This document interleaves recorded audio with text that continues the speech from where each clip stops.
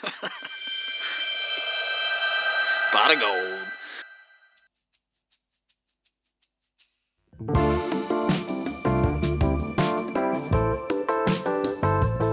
Here we go. We're back. We're back. Yeah.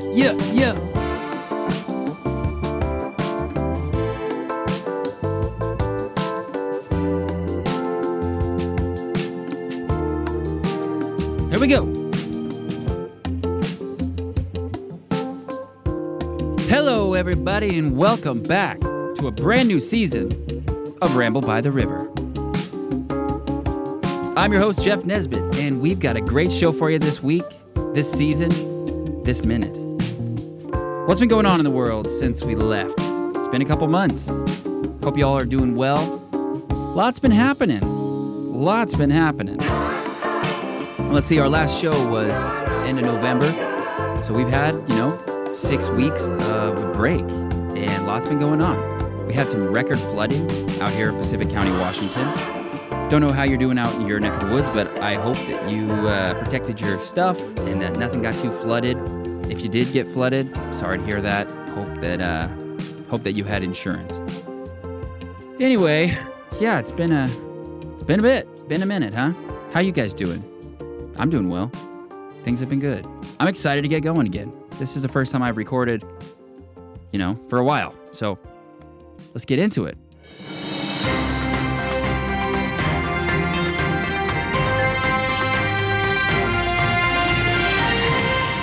News and current events. Bum, bum, bum, bum, bow. Look, I'm no fool. I realize the state of news in the United States right now is pretty poor. It's hard to know who to trust. Everybody seems like they've got an agenda. The algorithm is giving people exactly what they want and blocking out everything that's contradictory to their existing opinions. News is fucked, okay? What I'm going to try to do in this segment is take a little from the left, a little from the right, and try to distill it down into some objective truth. It couldn't be impossible to know what's going on in the world. It's starting to feel like it is. Everything seems like it's full of bullshit, but let's see what we can do. This first story is from a January 19th issue of Boundless.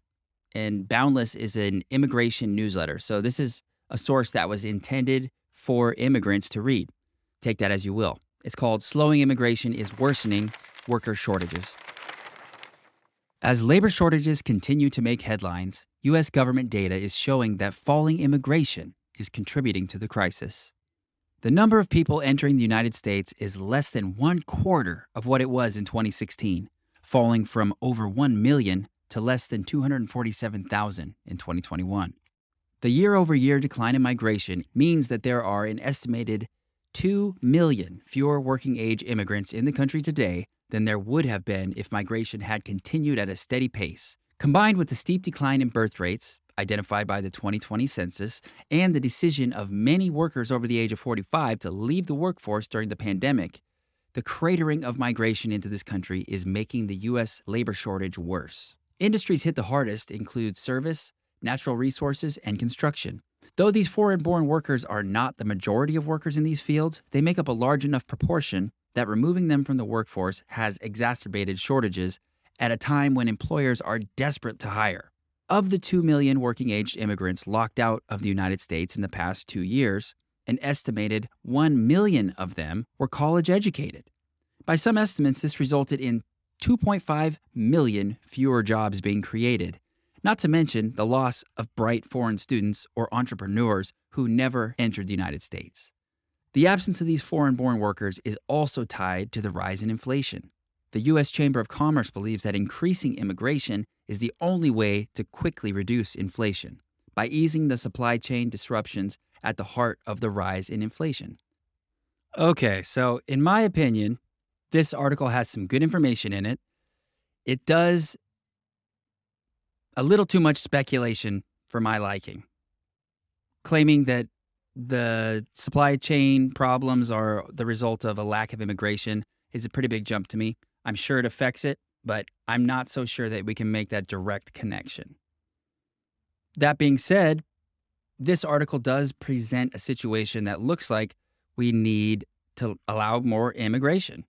However, this article does seem to be a little bit biased in that it doesn't provide any of the counter arguments against open immigration, and it doesn't really explain any of the problems that exist and complicate the issue in the first place. It kind of just makes it seem like it's an easy peasy situation where, more immigration is just going to solve all of our country's problems. And I think we all know that that's just not the case. It's a much more complicated situation, and it needs to be considered with nuance.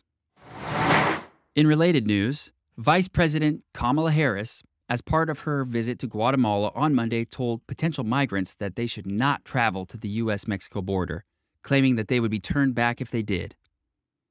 I want to emphasize that the goal of our work is to help Guatemalans find hope at home. At the same time, I want to be clear to folks in this region who are thinking about making the dangerous trek to the United States-Mexico border, do not come. Do not come, she said. Harris made the remarks at a press conference alongside Guatemalan President Alejandro Giammattei as she visited the country in her first visit abroad since being appointed by President Biden to lead the diplomatic efforts to the region to help solve the massive spike in migration to the border in recent months. While Harris and the administration have emphasized root causes in Central America, like poverty, climate, and violence, as the reason for the spike, Giammattei had also pointed to the change in the message to migrants with the new administration. The message changed to, "We're going to reunite families. We're going to reunite children," he told CBS. The very next day, the Coyotes were here organizing groups of children to take them to the United States. "We asked the United States government to send more of a clear message to prevent more people from leaving," he said. On Monday, Harris seemed to be attempting to make clear that message and claimed that migrants would be turned back as she sought to present a tougher stance on illegal immigration.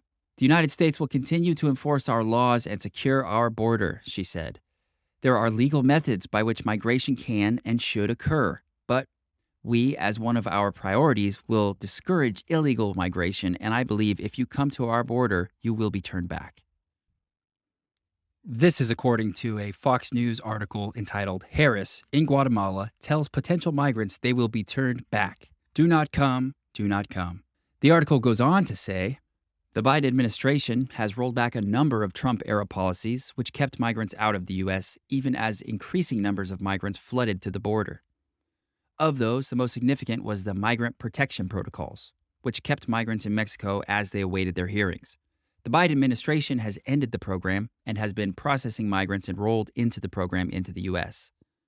It has also ended a number of asylum cooperative agreements with countries like Guatemala, which made migrants claim asylum in other countries first, and has been accused of encouraging migration by narrowing interior enforcement in the U.S. and pushing for a pathway to citizenship for illegal immigrants already in the U.S. The administration has kept in place the Trump-era Title 42 public health order, which allows migrants to be expelled quickly due to the COVID-19 pandemic. And officials said that out of the 178,000 migrants encountered at the border in April, 111,000 of them were expelled, mainly single adults. The administration has not applied Title 42 to unaccompanied children, of which there were more than 13,000 that arrived at the border in April, and it is not returning migrant families with children under 7 to Mexico due to the country's refusal to take them, meaning that significant numbers of families are not being turned back and are being released into the U.S. interior. Along with the tougher line of illegal immigration, Harris continued to emphasize the root cause explanation for the migrant surge, speaking of the U.S. investments in agribusiness, affordable housing, and Guatemalan entrepreneurs. The U.S. recently announced $310 million in aid to the region as part of a $4 billion planned investment in Central America. She announced a Young Women's Empowerment Initiative to increase education and employment among women and girls. To combat human trafficking, drug smuggling, and corruption, she said she had frank discussions with the Guatemalans on the questions of fighting corruption. I don't know if you caught this, but sometime over the break, they put a pig's heart in a man. Yeah, let that sink in. Now, I know they've been doing pig valves for, forever. But this time, we're talking full-blown pig heart. According to an article by the BBC News, a U.S. man has become the first person in the world to get a heart transplant from a pig, a genetically modified pig. David Bennett, age 57, is doing well 3 days after his experimental 7-hour procedure in Baltimore, doctors say. The transplant was considered the last hope of saving Mr. Bennett's life, though it is not yet clear what his long-term chances of survival really are. It was either die or do the transplant, Mr. Bennett explained a day before the surgery.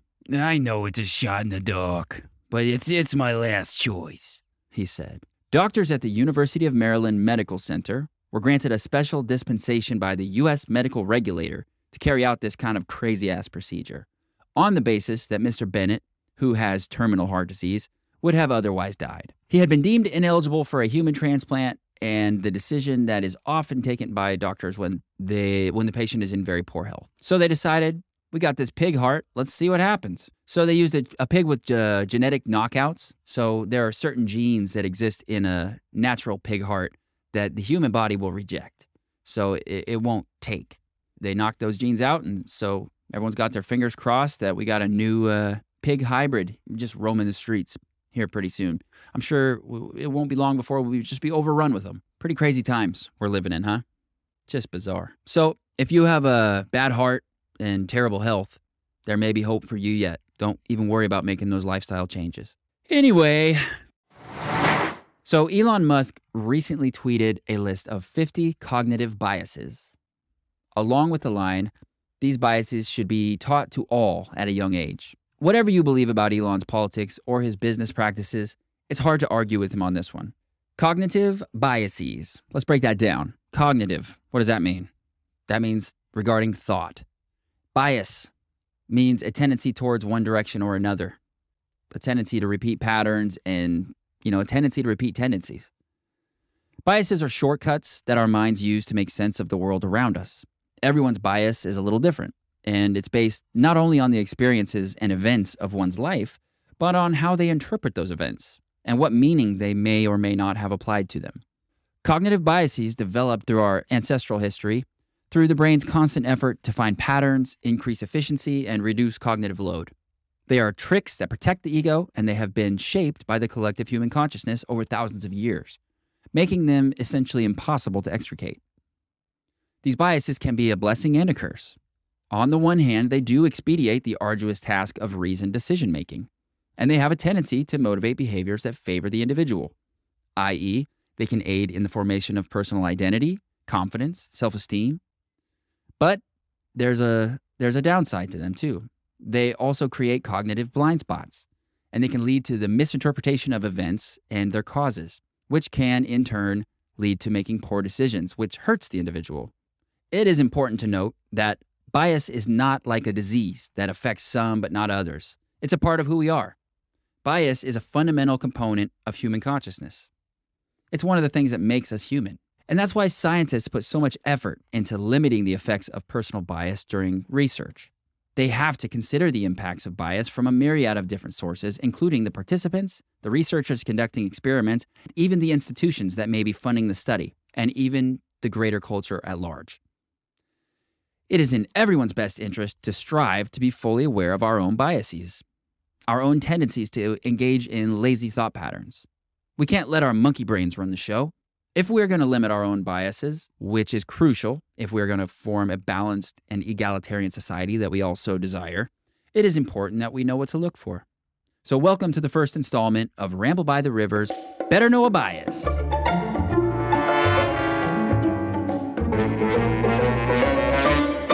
We are going to go through Elon's list of 50 cognitive biases, one bias at a time.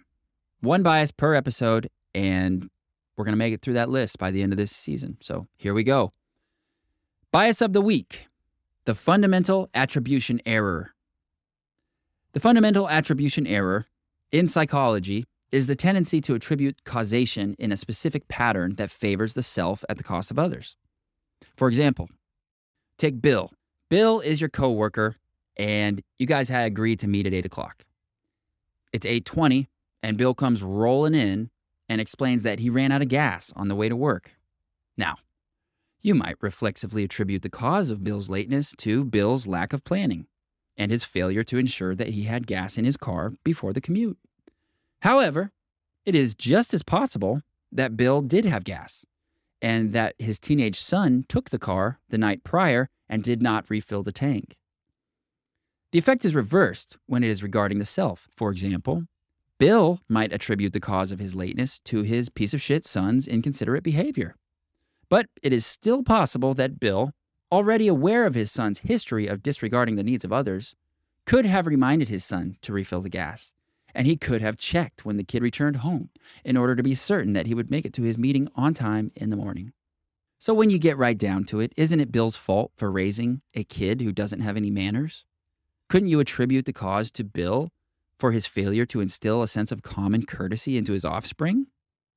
How does cause and effect really work? How do you tease it apart? How do you really establish causation ever? Reality is rarely black and white, and the truth behind causal attributions lies somewhere between what each of us believes to be true. In my opinion, the takeaway message from the fundamental attribution error is to remember to challenge yourself. Challenge your own attributions. When you're so sure that something that happened to you that was bad was so-and-so's fault, take a step back from that and actually think about it. Think about any other possibilities where this causal attribution could be made. Could it have been something that was out of their control? Could it have been something that maybe you don't even know about? It works positive and negative. Maybe something really good happened to you. Maybe you got a promotion at work. Maybe you were bestowed with some honor that shows that you are above and beyond in your job and everybody knows it. You could easily attribute that to you and say like, look, I'm getting this credit because I deserve it. I've worked hard, I've put in the time, I've made the right choices, and now I'm being rewarded. You could just as easily look around at your environment, at your support system, at all the people who behind the scenes may have made moves on your behalf that you don't even know about. The point is, attributions are oversimplifications of real life. I would like to challenge each and every one of you to try to recognize the fundamental attribution error at work in you over the next week. Look for times when maybe you attribute cause to something that's maybe not quite fair, or maybe you jump to conclusions about other people. Maybe you're too kind to yourself. Maybe you don't take enough responsibility for things that are happening around you, and it's time to notice that. So I'm curious to see where this pops up in your life. I notice it all the time. These are things that I try to look for whenever I can because they really are something that you need to be aware of. I think the bottom line with recognizing this one is that it's important to remember that it goes both directions. It's really easy to get into the, oh, woe is me, why does everything bad happen to me mode and ignore the fact that we have a lot of agency, we have a lot of autonomy, we have a lot of ability to improve our situation, even at times when we feel like we don't. Just from the very sheer fact of framing situations into ways that make you feel better about it. You don't have to present yourself as a victim of circumstance at all times. As you navigate this week, I want you to look at yourself and your own cognition and your own decision-making processes and attribution process. Take a look at yourself with an open mind, open heart, and don't judge yourself too harshly. Keep in mind, this is a fundamental attribution error, meaning it's fundamental. It's part of us. It's in there. You are going to do it. It's something that we all do. The whole point is to recognize when it happens and create distance between the actual decision to make that attribution and the effect it has. Try to find that space in between and try to recognize what you can do there and how it provides you the ability to choose another path. Anyway, that's the fundamental attribution error. If you guys have any questions or you'd like to share something in your experience with watching yourself and self-monitoring, go ahead and hit me up on Facebook at Ramble by the River or Twitter at Ramble River Pod and leave me a comment. Ramble by the River is made possible by the generous support of our listeners. There's a special group of listeners that we call the Ram Fam. Now, they've all agreed to pay a small subscription fee, and in return, every month, they get special features that are not available to the general public. Merch drops, behind-the-scenes updates, early access to every episode, and exclusive bonus episodes that you can't find anywhere else. And on top of all that, subscribers will receive access to the Ram Fam Patreon group, where the Ram Fam can connect with each other and with me. We could do AMAs or meet and greets on there too. If you're a fan of the show and you regularly listen to the free episodes, you are going to love the extras that come along with this subscription. So Go to ramblebytheriver.com where you'll find a link to the Patreon, and it'll take you right to the landing page, and you can sign up today. Connect with Ramble by the River on Facebook, Instagram, Twitter. Search for Ramble by the River on Facebook and Insta, and on Twitter, search for Ramble River Pod. All this information, as well as any links you hear referenced during the episode, are available in the show notes for this episode and at ramblebytheriver.com. Last March, we aired an interview with Mario Rodriguez. Mario Rodriguez is a local from here in Pacific County. He worked at the school district for many years, and he's just a very active community member and a good dude. You may remember that during the Trump administration, there was a string of local deportations and people being detained by ICE. It was a big deal. Lots of people were freaked out. Mario was one of those people. He was detained while he was going to check his mail, and he was taken to a detention facility and stayed there for a month. It was a big nightmare for him. Not a good time. He left Mexico 20 years ago because of fear that he'd be persecuted for his status as a gay man. Landing in Pacific County, Washington, he built a life. He established a career, he made friends, built relationships, and made this place his home. During the Trump administration, ICE was ramped up, and Mario was among the many who had their entire life turned upside down. I understand that many of you are probably like, well, he broke the law. You know, people who break the law get in trouble. That's the way it works. But after doing some research, I've seen that the laws about immigration are really not straightforward. It's not easy to get through that system without breaking the law, and it takes years and years to do that. You'll see in this episode that there's definitely some complications that make the immigration process in desperate need of some renovations. So I really feel for the guy. I can't imagine what it would be like to have built a life somewhere and then have it just ripped away from you. I don't care where you're from. That would suck. Mario has had some updates in his case, and he dropped by the studio this week to let us know what's going on. So, you were here last March, and you gave us a full rundown of your legal situation with getting detained by ICE and having to go to jail for a month and all this really awful sounding stuff. And when we left off, you were waiting to hear from the court about whether or not they were going to grant you asylum. So could you fill us in a little bit on what's happened over the last 9 months? Yes, first of all, I would like to congratulate you because when I hear the first part of this interview, I really love the way you made the introduction. It was very well done. You did a very huge investigation and research and letting the people know about how the immigration system works in this country. I tried. I listened to it again today, and I didn't was do it justice. surprised. I was surprised because many people just don't know. You see us here, and Yeah, I really didn't know. Yeah. Anyway, how is everything And- going? when I was here in March, I knew that by September I would know something, and now I know something. It wasn't a very good news, but it wasn't bad news either. So my case go back to the immigration court in Seattle. So it looks like we start again the whole thing, but So that it's gives not an me appeal, it's just give start me from scratch. more time. Okay. More time.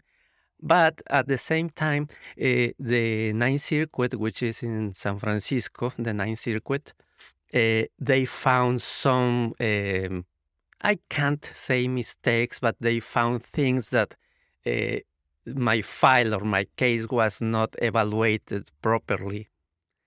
And so they decided to send the file, the whole case back to the immigration court in Seattle in order for the immigration judge to reconsider my case again. They could grant me my permission or my asylum, but they decided to take it back so the proper judge, which is the immigration judge, could evaluate or take over or read or reconsider again my situation, my case. So probably three things can happen. One is that the immigration judge can just say, okay, yes, I made a mistake, or I didn't notice this and I'm going to fix it. And so I'm going to grant the asylum to Mario.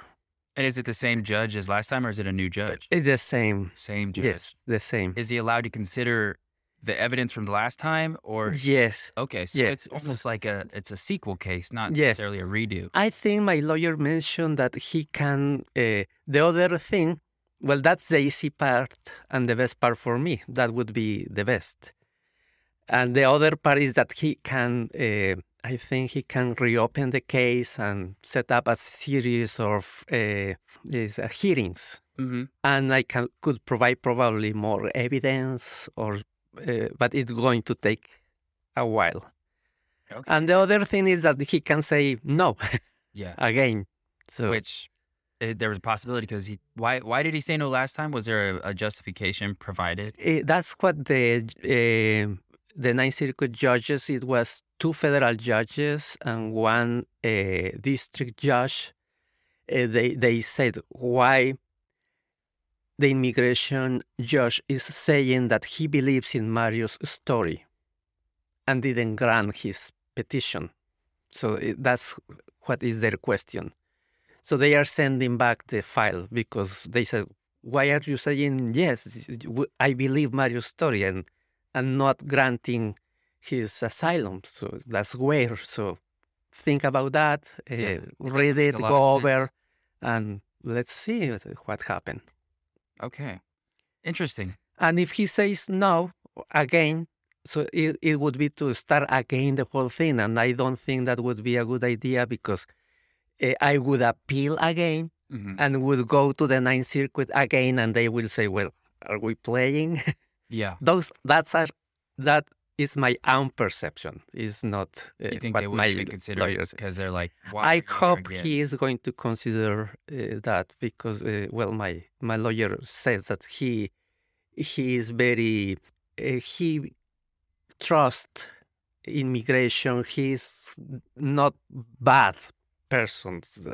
Mm-hmm. He thinks that he probably told his assistants to manage my case, and they just miss. They That led to all these things that is happening right now. So it wasn't your fault. There was nothing that you Yeah. did. It was just Yeah, the legal system kind Yeah, of flopped. yeah. I think he rely on other people to fill the paper and deny my case, and he just signed it, or I don't know how. I imagine there's a lot of cases going through those offices. It's it's probably hundreds, a lot to keep hundreds. track of. Yeah, So probably thousands. yeah, it's probably a sloppy system. Yeah, If I was to speculate. yeah.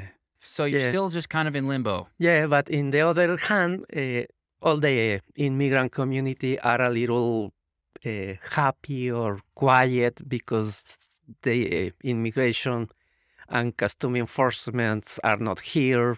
Has it been for quiet? Yeah.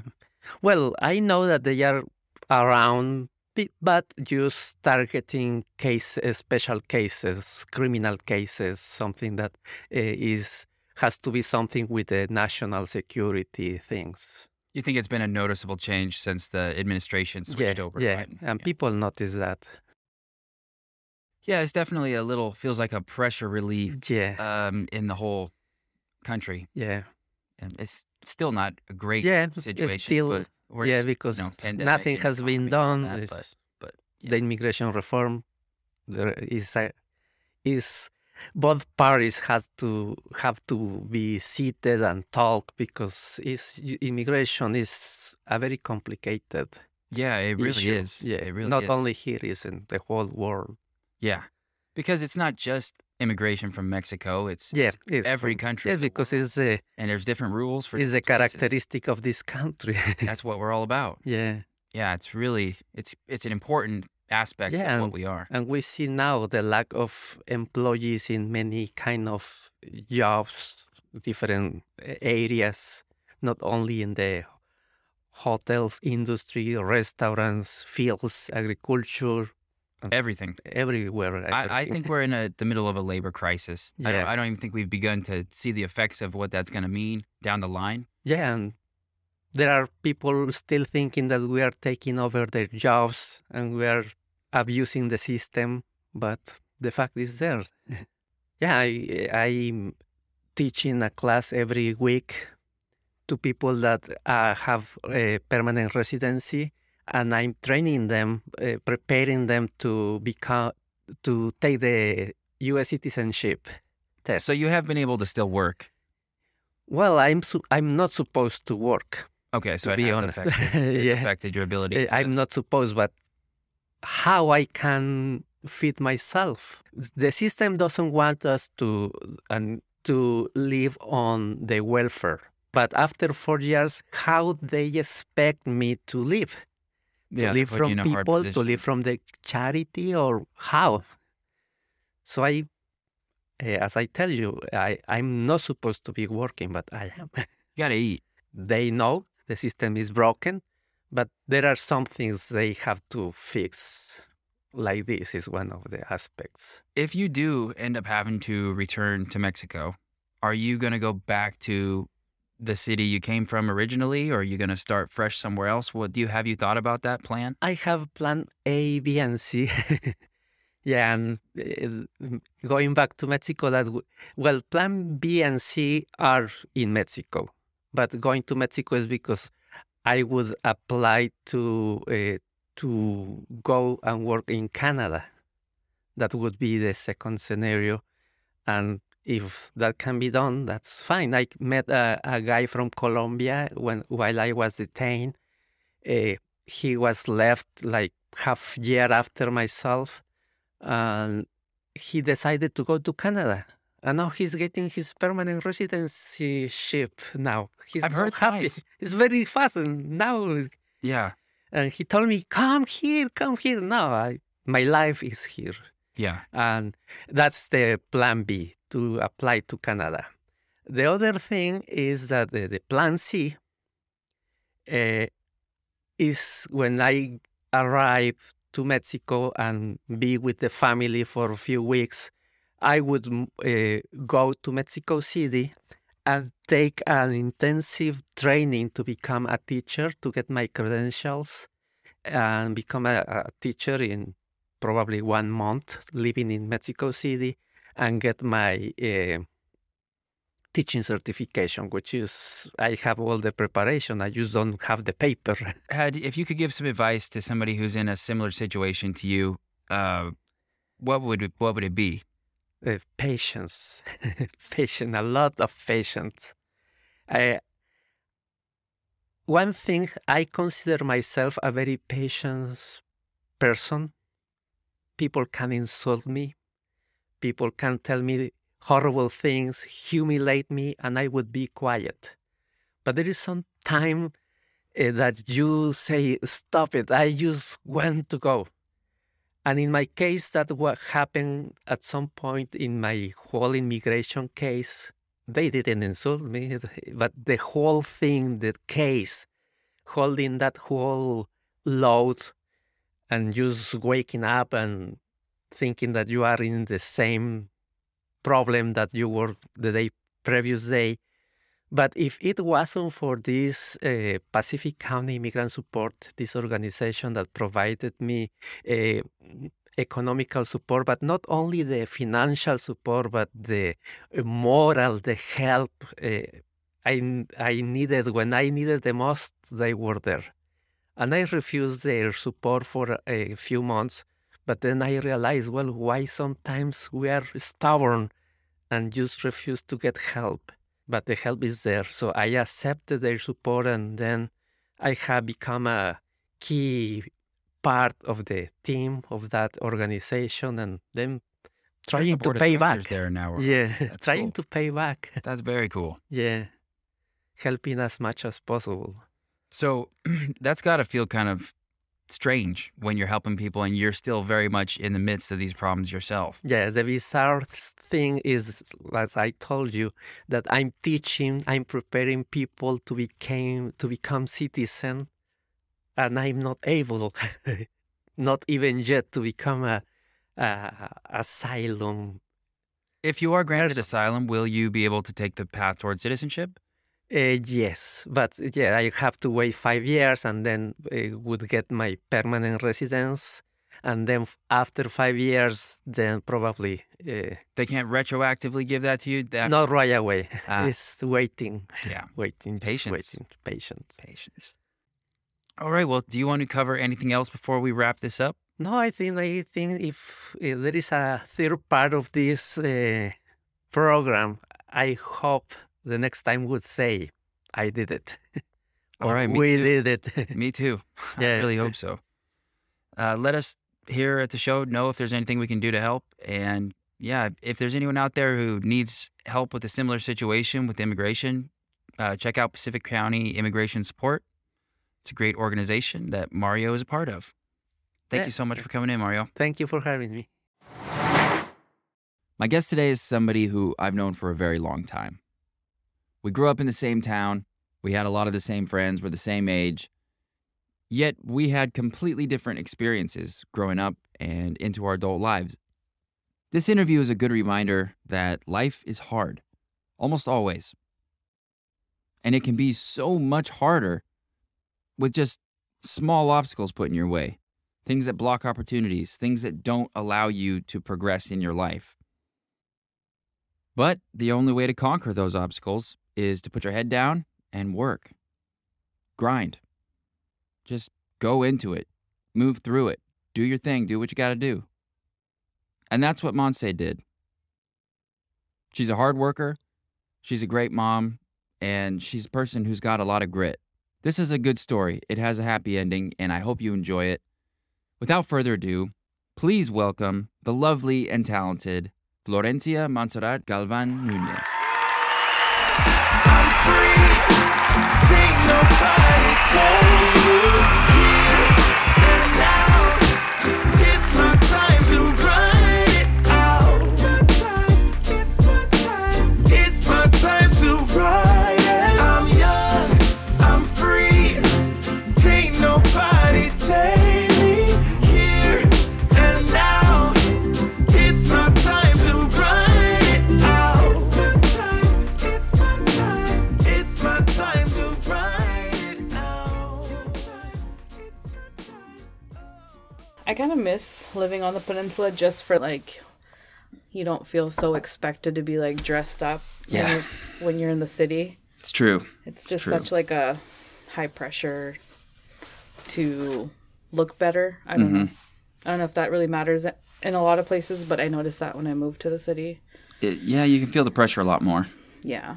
Okay, before we get started, couple things. First of all, I'm going to do a Wim Hof breathing exercise, and I think you should do it with me. Okay.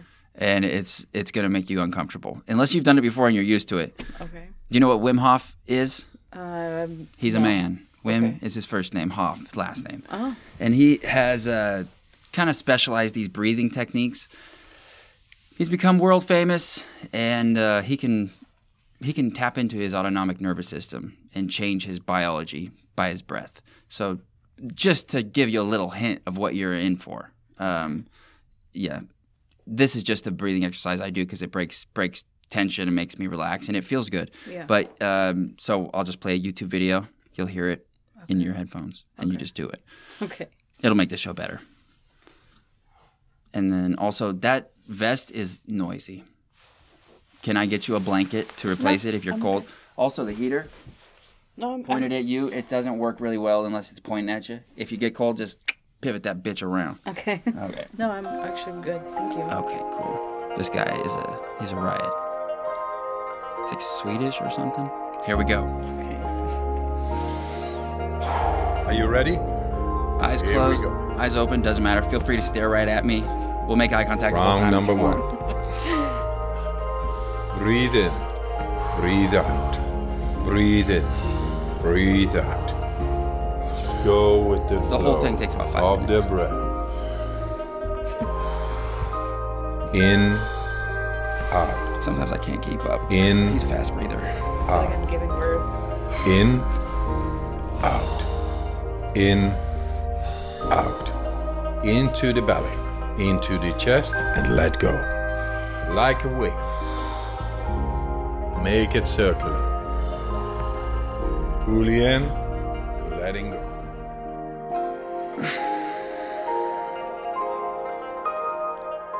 I like that. We'll just do one. Okay.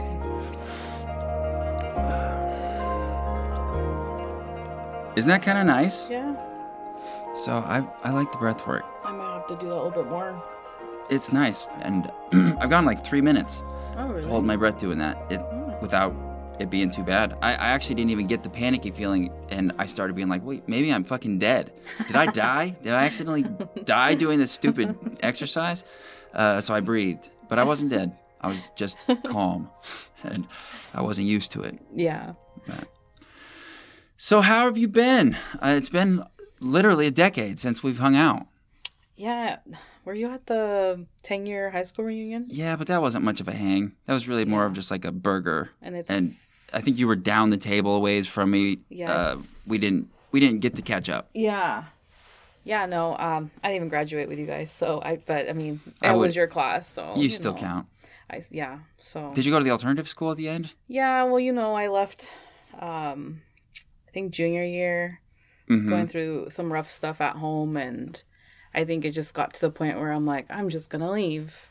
And in a way it was a good thing, but in a way it was a bad thing, because I had my daughter and I went back to school, but I missed out on my senior year with you guys and, Yeah.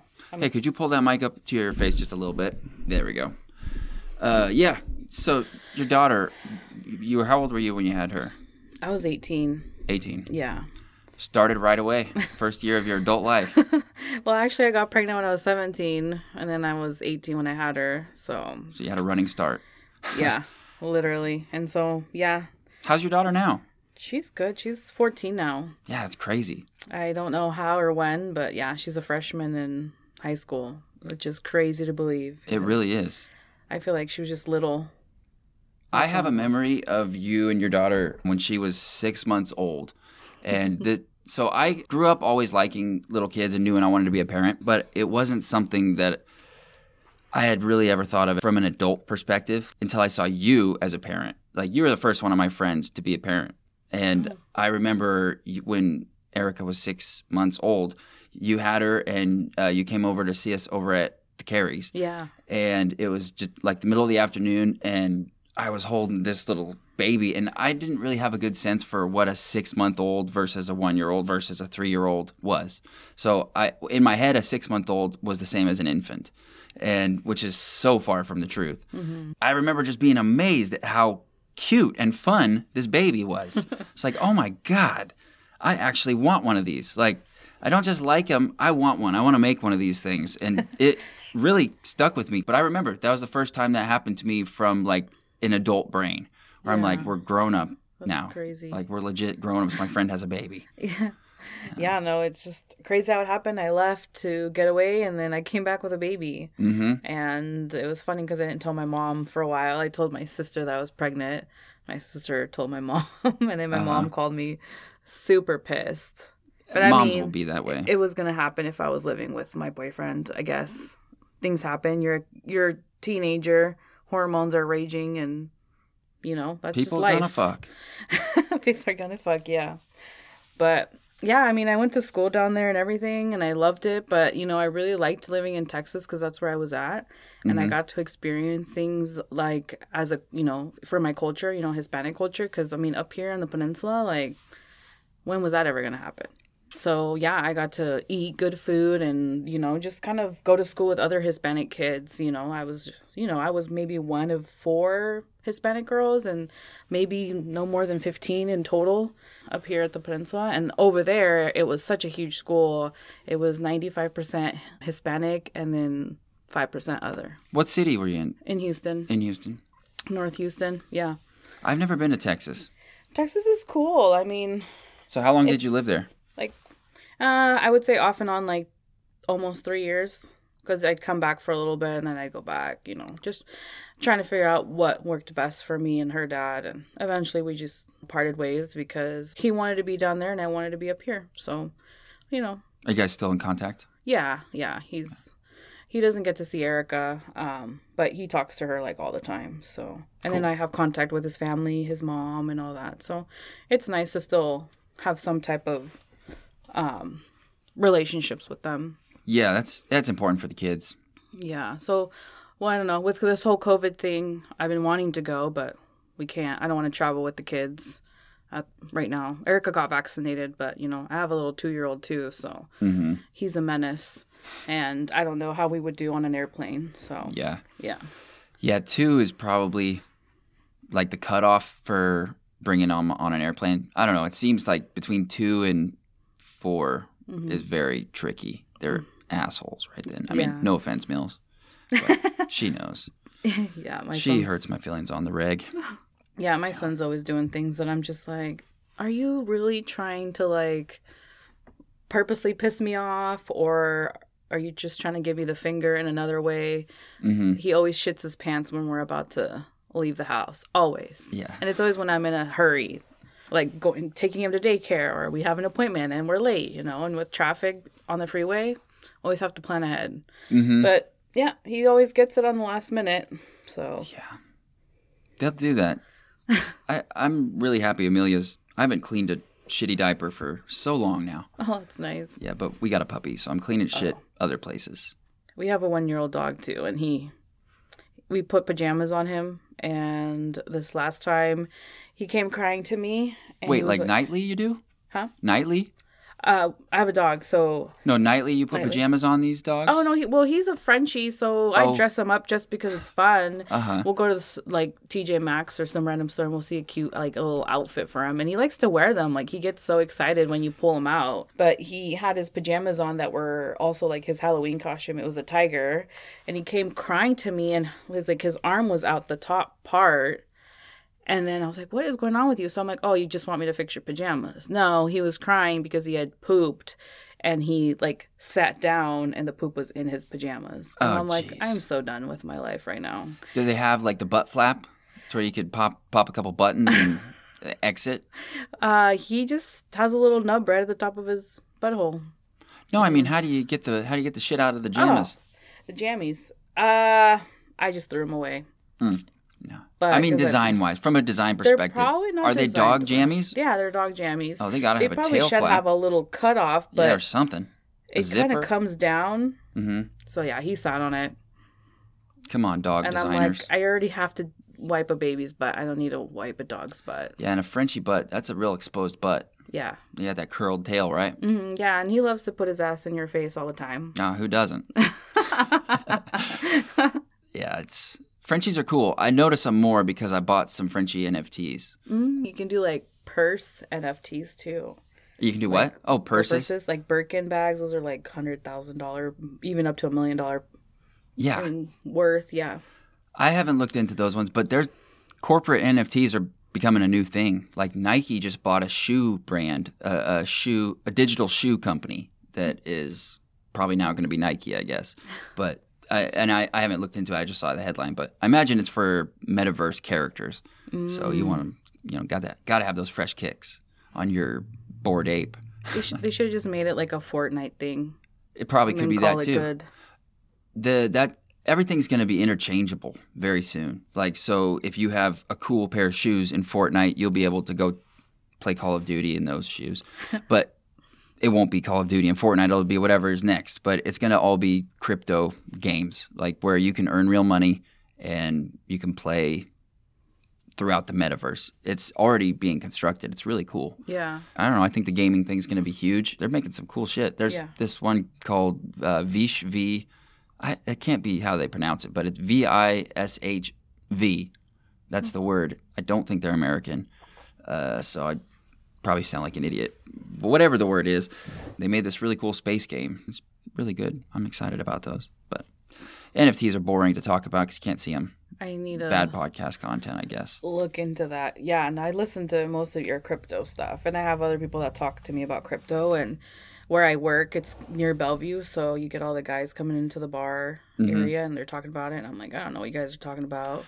I heard my wife sent me a meme the other day that said crypto is Mary Kay for young men, and it's kind of accurate. if Mary Kay can make you fucking rich, You're right.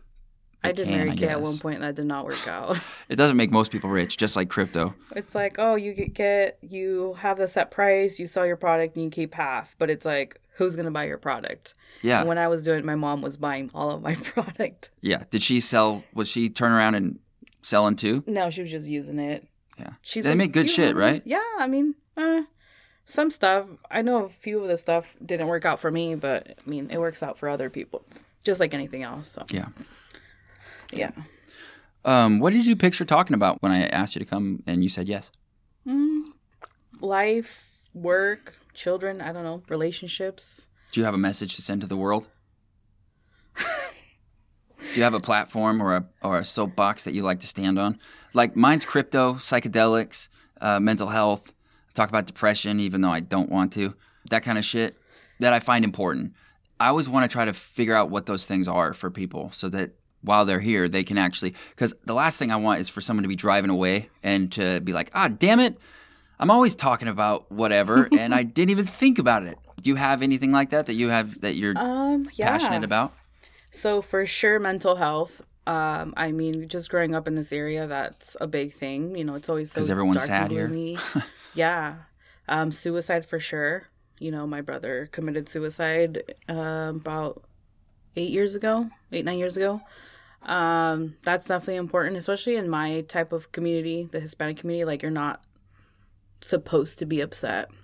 I've noticed that is a common theme among like, marginalized groups. Yeah. I think it's just because you need to be tough because the world's going to shit on you. Yeah. So, like, the older generations want to teach you, like, hey, be ready, toughen up, don't let them see weakness. Mm-hmm. But it seems like that's hopefully will change as things kind of get more. I've seen, like, my generation or our generation, it's been more of, like, helping yourself and helping others with your mental health as to, like, you know, growing up, that wasn't normal for my mom to be, you know, talking about. It's always been like, you're like for my brother, it was like, you're the man of the house, you're the boy. I mean, even though we had my stepdad around, but he was the only boy, and it was kind of just like, you know, your feelings as a man have to be a certain way. And it's like, that's why I feel like a lot of the times men can have a hard time explaining themselves or expressing their feelings because they're just always shown to, oh, you have to just be a tough guy all the time. Yeah. And not show your emotion. Yeah, that's completely true. It's a difficult thing, though, because to be completely honest, nobody wants to see their dad cry. Yeah. I mean, it's awkward. Mm-hmm. And there are, even though men do need to be able to express themselves and be able to be emotional and experience emotion, there's also a large responsibility on men to be tough. Like, society still needs that kind of structure. So we need to have strong men. So it's kind of you got to figure out when you can be emotional and when not to. So it's like a whole new set of rules you got to learn. But it's a new way to think about it, I think, that wasn't really taught before. Yeah. Yeah. Yeah. So for me, just in the last year, I started going to like therapy, counseling. I even got on antidepressants and anxiety medication just because after I gave birth to my son, I kind of was experiencing postpartum depression to top it off. Got the PPD. And that was rough because I didn't go through that with my daughter. I don't know if it was because I had such a hard time having another child. Something that I never really talked about with anybody. You know, everyone in my family, you know, had sex, they got pregnant. And with me having my daughter so early, I didn't think it would be an issue when I got older and wanted to have children when I was actually ready. And so when I actually gave birth, I felt like I couldn't even connect to my son when he was on my chest. It was really weird experience for me because with my daughter, it was like an automatic like warmth and love. And with my son, it took a really, really long time to feel like that. So once I really felt like it was not out of control, but it was kind of to where I was having all these crazy like thoughts in my head. I was like, yeah, I need to go see somebody because this isn't normal. And even though the postpartum depression kind of went away, everything else was still kind of there. So that's when I'm like, I need to do something. I need to go see a counselor. Yeah, I hooked up with a counselor and talked to him. I've been talking to him for like a year now. Got on medication, but now I'm off of it. And I feel really, really good because I didn't want to have to depend on medication to feel good. I fixed a lot of stuff that felt like I needed to either get rid of or just kind of get over. And that's what counseling taught me, is to not be dwelling on so many things that have already happened. You know, you only have so much control of those things. And the best thing to do is to just handle it and move forward. And so, yeah, it's just been a lot better. And also cutting like toxic relationships too. That's a hard one. Yeah. What if that's the only kind of relationships you have? It sucks, yeah. There's a lot of people in that boat. I'm not saying that to my people in my life. I don't think you're toxic. I'm just saying I know a lot of people who just have a lot of bad relationships. When you live in a place that doesn't value mental health or doesn't provide a lot of services like that, it seems like it's really easy for just the culture, just like you were just talking about, how if the culture doesn't support mental health awareness, it becomes real easy to become mentally unhealthy. Mm-hmm.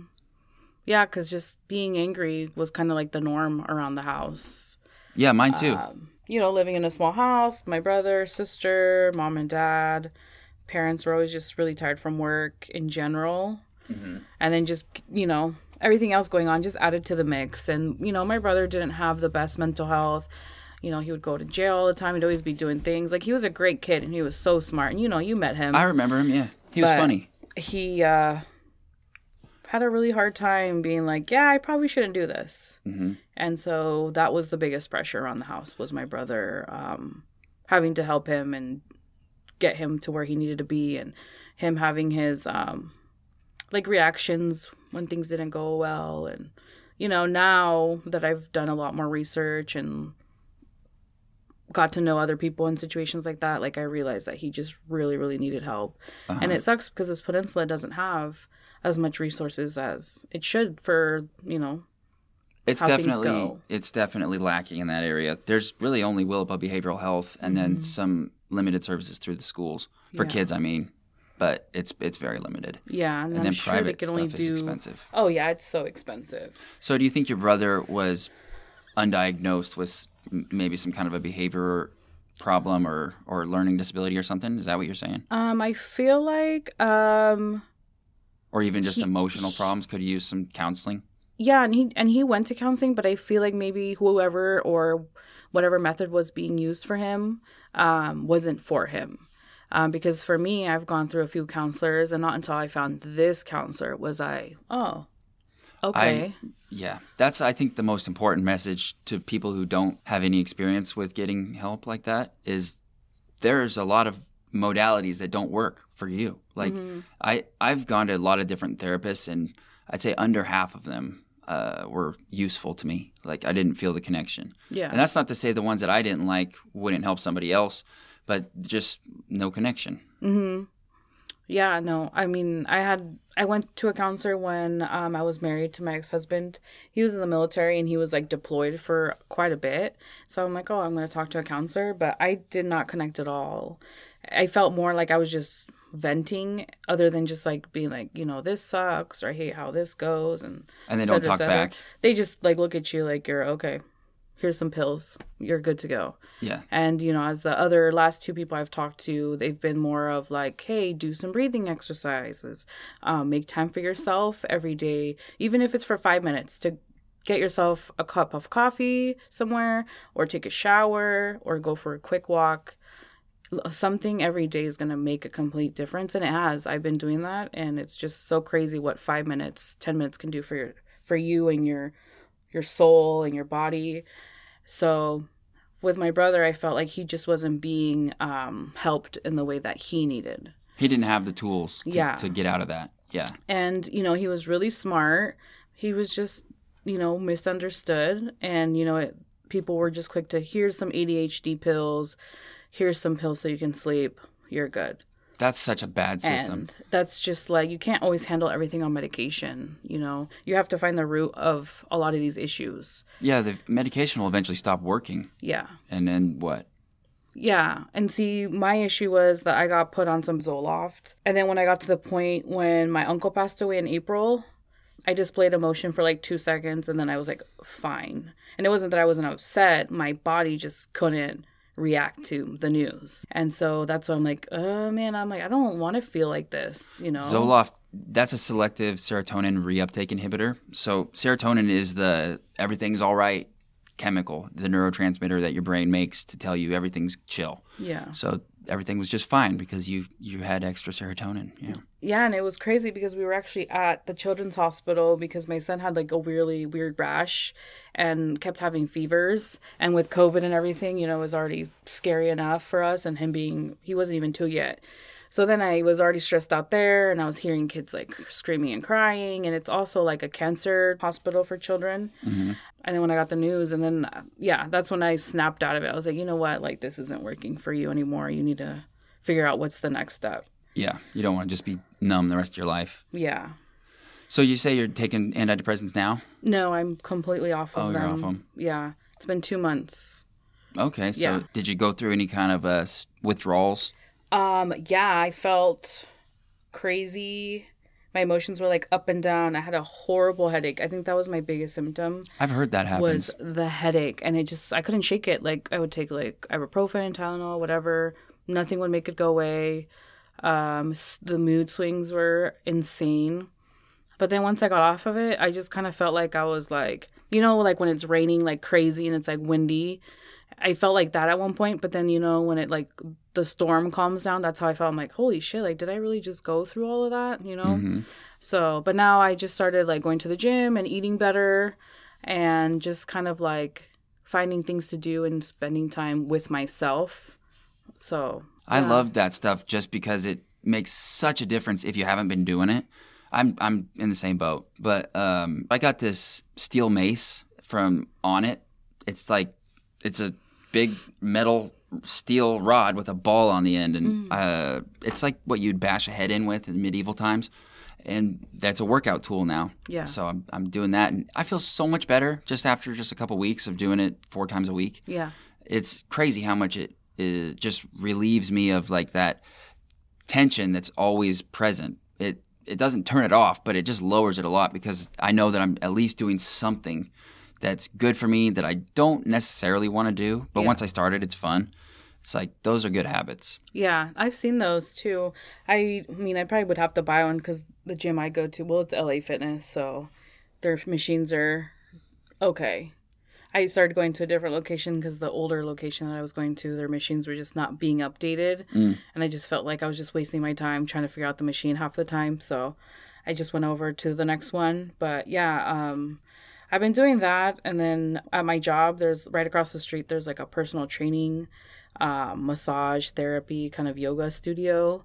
And it's funny because the guy, he's trained a lot of the Seahawks players for Oh, wow. a while. And we're literally like right up the hill from the Seahawks training facility, which is really cool. That is cool. So yeah, he has a lot of experience. And yeah, that's probably my next step, probably coming into the next year. Mm-hmm. Going there maybe once a week. Do you have any injuries or old stuff that's fucking with you, making it harder to work out? Yeah, so my meniscus on my left knee tore, I think it was like sophomore year.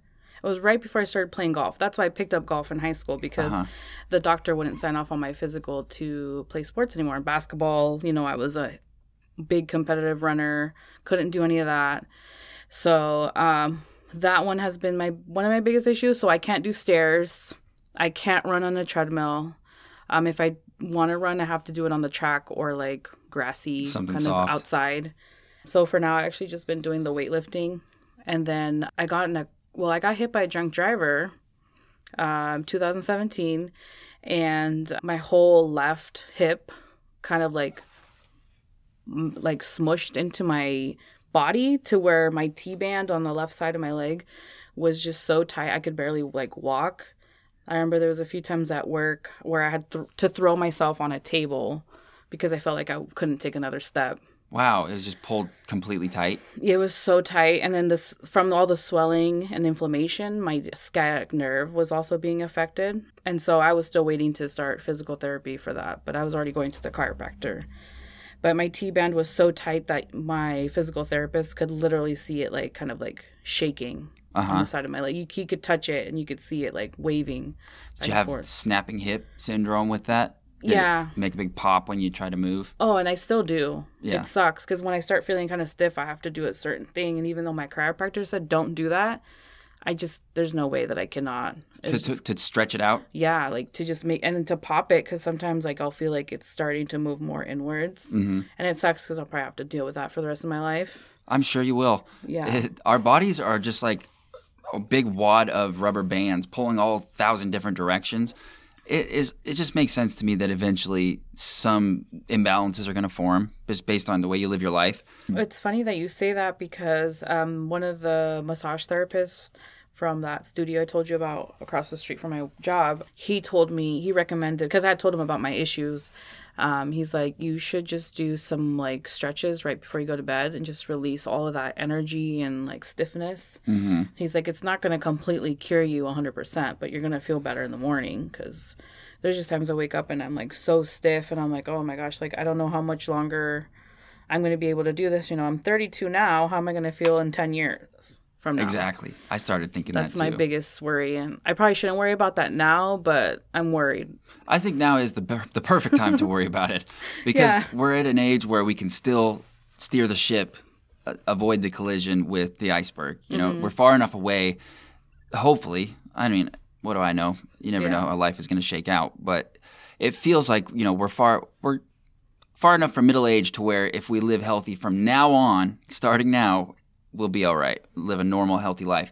You know, that's what I mean, really. Yeah. Like if you wait till 40, you're fucked. Yeah. You got an old, fat body by that time, and it's just not going to bounce back like a 30-year-old body. Yeah, and even like after 25, I don't know about you, but for me, when I turned 25, like that's when I started feeling like less energy, the less mobility, and it just keeps going. And then especially if you have kids, you know, that's for you're sure. just already running on empty as it is. For me, I wake up, I'm like, damn it, I'm more tired than I was when I went to bed. Yeah. You caffeinate?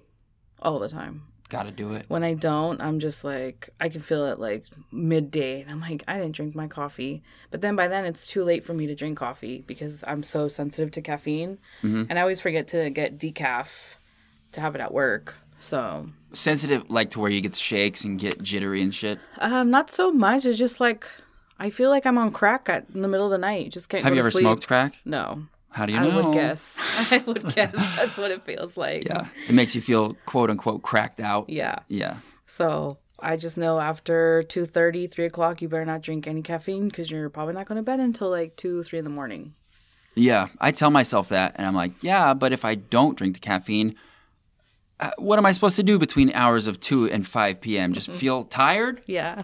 And the answer to that is yes. And I can't do it most days. I'm like, I'll still have caffeine till I try. I mean, I don't even think about it anymore after 4, but I'll drink a cup of coffee at 4. Yeah. Yeah. But I sleep pretty poorly. I talk about that on the podcast all the time. I complain about my sleep quality, and then I boast about my caffeine intake. Like, come on, dude. I You hear gotta myself. balance it out. Yeah. It's not a healthy way to go. Yeah, no, I have issues sleeping too, and I don't know how. If growing up, I always wanted to sleep, and I think about, man, I should have really slept. It should have taken up the time when you had it. Yeah, Yeah. Like when my toddler's crying and I know he needs a nap, I'm like, just go to sleep. I wish I could just stop what I'm doing and go to sleep. Yeah. I'm like, no, but I have to be running the ship. You get to go take a nap, and I have to keep doing whatever I have to keep doing. Yeah, that's why old people sleep so much, because they remember and they're like, by that time they're just like, now I can just sleep, Yeah. and they don't have a lot of shit going on. Well, some old people do. So I like the mental health topic. Let's stick on that for a little bit. Okay. Yeah, no, I don't even know why my counselor, psychologist, I don't even know what he was actually. Just, he was like a guy at Madigan on Fort Lewis. Just somebody who could give you some pills. They're like, here you go, here's your counselor, and here's some medication so you feel like you can't sleep. But this one the Zoloft was better because I actually felt like a difference, but... Man, I puked so hard one time because I took some Zoloft in college. Yeah, the nausea part, yeah. You have to start off on a really low dose before you can start feeling something. But that was one of the symptoms, was nausea, just kind of like your emotions are like, kind of like all over the place.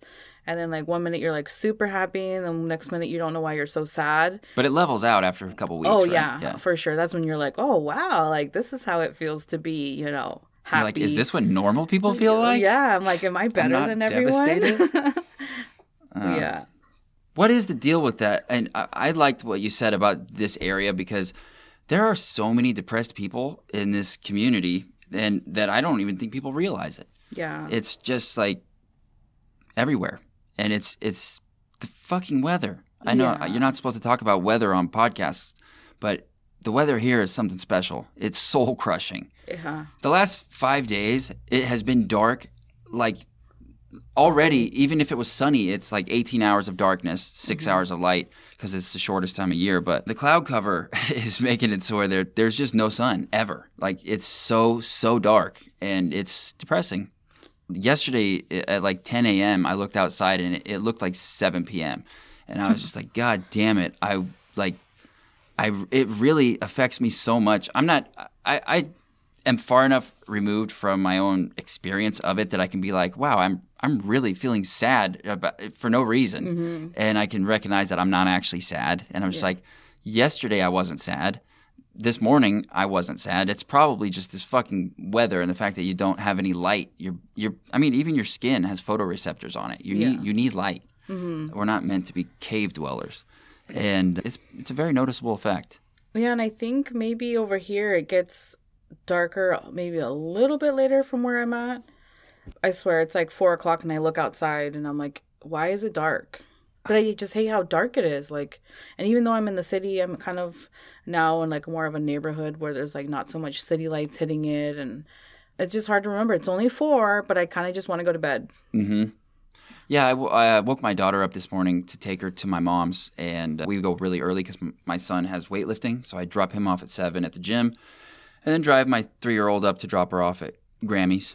And I get her out of bed by being like, Amelia, do you want to go to the bakery with me and get a hot donut? And she's usually pretty okay with that. And so we got out of bed, and we dropped Sawyer off and then went to the bakery. And after we got the donuts, she's like, are we going home and going to bed now? And I was like, no, it's morning. And she's like, what? And I was like, yeah. And she's like, I thought it was still nighttime. Or she thought it was like PM and we were getting ready, and it was like the end of the day. She's just young enough to where it's still time of day is still confusing. She still uses yesterday to refer to any time before today. She's like, remember yesterday when I was a little baby? Like, no. I remember 4 years ago when you were a little baby. A long time 3 years ago. Yeah. But yeah, it's funny, the time of day. I'm glad we're almost to the solstice or Winter equinox. solstice? Is it the winter solstice? Yeah, equinox is on the other sides, right? Is that right? Solstice I is remember the there's the summer winter and winter. solstice, yeah. Equinox is spring and fall. I don't even know if that's So, right. We should probably Google that. I will. I'll do one of those dings. Just to clarify, the solstice, there being two, the winter solstice in December, usually around the 20th, and the summer solstice in June, also around the 20th. They represent the longest and shortest days of the year based on hours of daylight.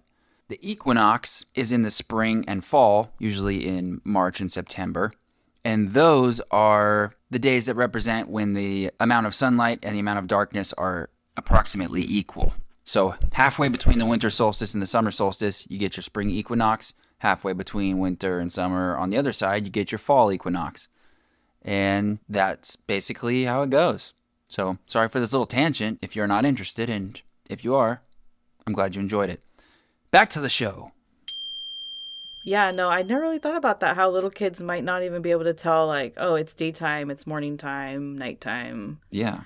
Because my son seems to have a lot of energy in the evening, nighttime. Mm-hmm. We try to wear him out during the day, but he just always has those big bursts of energy. And I'm like, yeah, we should really go to bed. But the only way to unwind him is probably to give him a bath. Some people are just wired that way. Are you a night person or a morning person? I'm a night person. And then, So it's probably your fault. Probably. I'm a bartender, so, that lifestyle is usually your shifts start pretty late and then you get off pretty late. But thankfully for this job that I have now, it's kind of like I just work 4 10-hour shifts and I'm off 3 days, and we close at 9 o'clock. So we're out of there. That's by like early for a 9:30. bar. Yeah, it's like a restaurant bar. It's like a little like family-owned business. It's in the Newcastle areas, which is like Renton, Bellevue. It's just like nestled in between like a new kind of community development. So nothing really happens after like 9 o'clock. And yeah, it's just nice to go home before 1 a.m. Oh, I bet. I'm sure you've worked at other places that didn't close out early. Yeah. The last place I was at, I was the bar manager for the last actual location because they have like 4 locations. But our times were like 11 or 12 on the weekends. And then, you know, a good hour, hour and a half, depending on how busy you were, cleaning the bar. Mm-hmm. And if you're by yourself, then you're screwed. I bet. You're probably the last one out, even after the dishwashers. When the dishwashers would leave, that's when I'm like, oh, man, I'm like, fuck my life.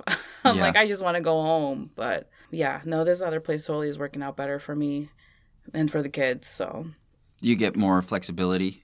A little bit. Like, we're closed Mondays just because it's like the slowest day and like the owners kind of work there. So that way everyone kind of has the same day off. But with the kids, I really need Wednesdays and Thursdays off. Mainly Thursdays because Erica's, she's a case study right now for UW for orthodontics. So in lieu of her going every Thursday or once a month, she's getting free braces because she had like a crooked tooth, like bottom tooth. And when your tooth is like completely turned, your, what is it called? Her roots were like curved. And if your roots are curved, your tooth can fall out. Oh. So they have to because correct it's not that. screwed in right. So it's just, it has to be straight up and down for it to be anchored properly. So yeah, she got free braces out of that. That's as cool. long as I'm taking her, that's what she's getting. But you And know, they're taking X-rays and studying her mouth. yeah, and she's pretty much kind of like a study for one of the students that is about to graduate. They're already considered doctors, but they only pick like maybe 10 students out of that whole class that are able to work in that clinic in UW. Cool. It's like, yeah, so it's really cool, but That place is fancy. super fancy. I got referred there for my TMJ, and I didn't go because it was too expensive. Oh, yeah. But it's really nice. You would think that it would be a little bit cheaper just because it's like kind of like a school, but they have such great technology there that I kind of feel like they have to make up for that. It's like I got my haircut at this beauty school for half price. So what are you guys doing? Right? Hey, sometimes that's where you get the best haircuts because, you know, they're up to the, what is it? Like the newest studies for whatever, cutting hair, dyeing Yeah. hair. They take the risks though too. Oh, yeah. if you might get a trendy hairstyle that hasn't really caught on yet. But I never really minded that. I kind of like having crazy hair. It's not a really big problem because you can just shave it off. Yeah. Like people, like if that was ever like the prize for a bet, like oh I'm doing that for sure. I got nothing to lose. Hair is temporary. It's yeah, it no goes problem. back. It's not like you're getting a tattoo. Yeah. If you lose this bet, you got to get a tattoo of a banana or something, like something jackass-ish. Yeah. I would not do that. Like, Speaking of tattoos, I have my arms are now starting to get a little bit more covered up. I don't even think, but I mean, they're not the greatest ones, but I have a cover up here because stupid me decided to get my ex-husband's name tattooed you got a name tattoo? a week before we got married. Oh man, And I swear, ever since we got those tattoos, shit hit the fan. that's probably always the way it is. People really were like, dude, you know that's bad luck, right? And I'm like, oh, no, it's just a tattoo. But I feel like it kind of was because that weekend before we were going to get married, like, we started arguing about things that we had never argued about before. And then I was like, am I getting cold feet? What's happening? Like, it was just such a weird thing. People were like, it was the tattoo. But you went through with it. Yeah. How long did you stay married? Like 3 years. Well, legally probably a lot longer, but we separated after like 3.5 years. Just certain things were not working out, and with the whole thing with my brother, that was like the biggest stressor in everyone's life in my family. I So bet. he was getting out of the army. I moved down here from Tacoma to be with my parents, and he got a job here, well, across the river, but it just wasn't working out for us in general. And we were already at the point of like, what's our next step? And other things happened. So that's where I'm like, okay, I'm done. Yeah. So then he went his way. And then probably a year and a half after, that's when I'm like, you know what? I'm going to move to Seattle. Like, I just need something new. Get out of the peninsula, start my life over. And it was probably the best decision that I've made. And so you've been in Seattle that whole time since? Yeah. How long's that been? Since 2015. Yeah. Okay, so getting 7 years almost. 6, 7 years, yeah. Wow. Yeah, no, it was a rough start there at first, because like I didn't have a lot of extra money. I actually went to start helping my sister's baby daddy's family to work at a medicinal weed store. Oh. And they had to grow up more up north towards Monroe. So they needed somebody to help them run a couple of things. And so I would split my time between their Linwood store and their Monroe store.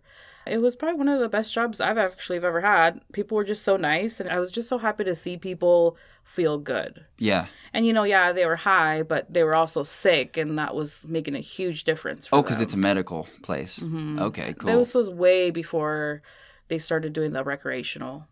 Well, if it was 2015, there was recreational going. Yeah. It was a lot smaller, though. Oh, yeah. It was before stuff was really popping off.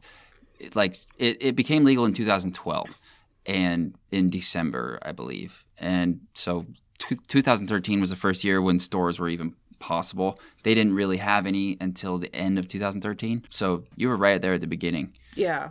I went to a bunch of medical places before the recreational market was going because I went to college in Humboldt County. So when I was 18, I could go in these places if I had a friend who had a medical card, which I did, and it was cool. It was amazing, but it was way different than it is now. It was like a small little counter usually, and everything was behind it. Nothing had fancy packaging. You walk into one of these places now, and it's just like a rainbow of colors, and everything's just like the marketing has really been beefed up. Everything's exciting. I've enjoyed watching that process unfold. Plus, it's been so good for the state to have revenue, and it actually has not led to any more crime or anything like that. It feels kind of validating for all the people who were saying all along, like, why is weed illegal? Yeah. It's ridiculous. It makes zero sense. We could be making money off of it. Yeah, and then there's like so many people in jail probably still like Yeah, doing their that's time crazy. for some minor offense that wouldn't even be a big deal now. Yeah. There's Yeah. still people in jail for drug offenses that aren't even illegal now. Yeah. That should be changed, it seems Yeah, like. no, I totally You should agree. just get out. Yeah, because I mean, back in the day, if you had anything on you, you're screwed. But yeah, with the medicinal thing, it just kind of sucked. It kind of go away in the way that it did for people with illnesses and stuff. Just because back when I was working at the store, like you said, it was like a small kind of counter. There wasn't anything too crazy. Where I worked at, we had like a little like baked goods counter, candies, the oils, and then all of the flour was like on the walls from like middle shelf and then all to the side, sativa, indicas, hybrids.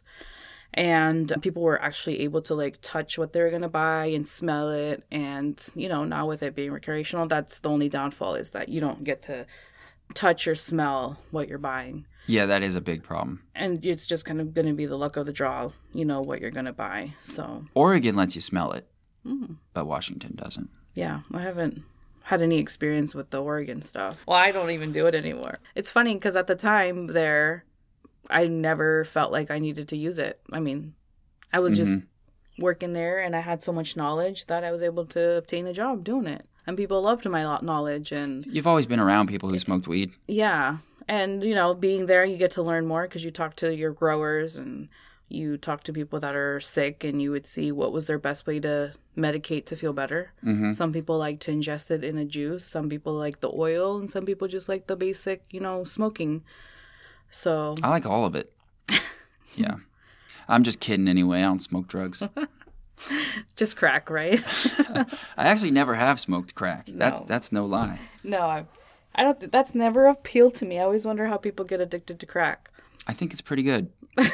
People are just like, hey, let me try this crack really quick. I saw a really funny meme recently that said the CDC should reward everybody who gets their vaccination and let you smoke a little crack as a treat. Get some happy drug in you. Yeah. I don't know. I think drugs are funny, and I think they're, in like just a purely academic sense, really interesting. They're magic. They're modern magic. Yeah. Like there's fucking elixirs and potions that you ingest, and then crazy things start happening to your reality, and that has always just jumped out to me as something I would like to be a part of. Speaking of psychedelic, that kind of reminds me I think it was a long time ago. I don't even think I had my daughter yet, but it was all of us. Like, I don't know if I'm allowed to say their names, and sorry if I say your name. We can but- bleep out whoever Okay. wants to be bleeped. Let's go for it. No, but it was like the Chalker twins, me, you, the Carey brothers, my sister. I don't know what we were doing. We decided to just walk from the Carey's house up towards the beach in Ocean Park, and I think we were looking for shrooms, or you were trying to show us like where we could find them. And 'Cause this I is in think- high school? Yeah, sometime. That was right when I started learning about them. Yeah, and I remember you were super into that. I still am. And then, yeah, though it was just so funny. I always remember that time we were all looking for it. Yeah, and, I remember that too. It was like out by Pacific Pines State Park.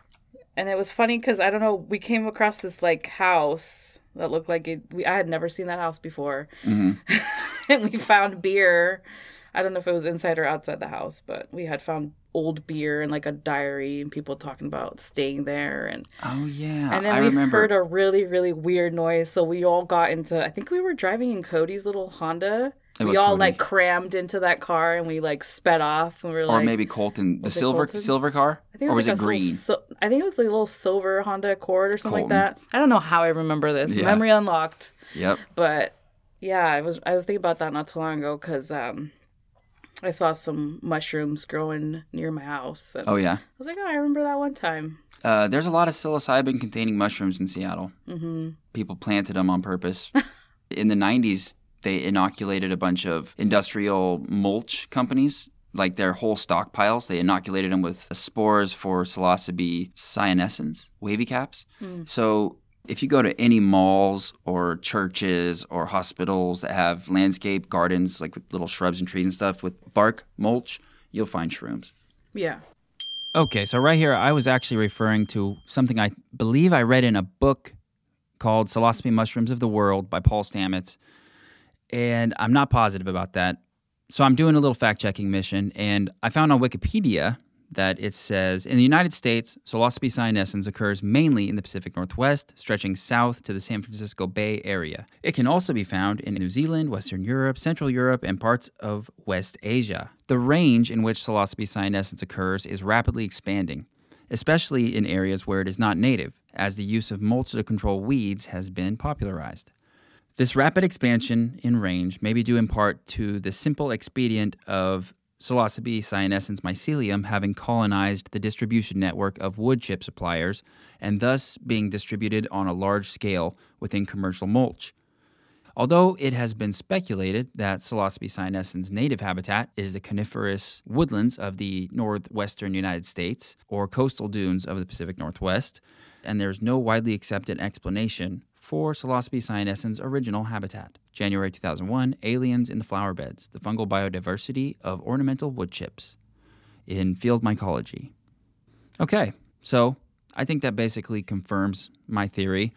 Industrial piles of wood chips, bark mulch, were inoculated with spores from wavy caps.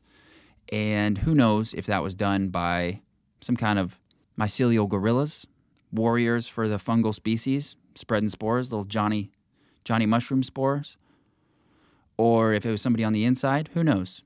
We'll never know, but it happened. Carry on. Anyway, that's a side note. I remember that very, very vaguely, but we had so many Ocean Park adventures up there. I love growing up near the beach, especially around high school time, because you just always have somewhere to get energy out. You can always go to the beach and just, fuck around. It's fun. Even though our beach is like very inhospitable, it's not the same as going to the beach in Huntington Beach or anything like that, but it's a different thing. It's special in its own way.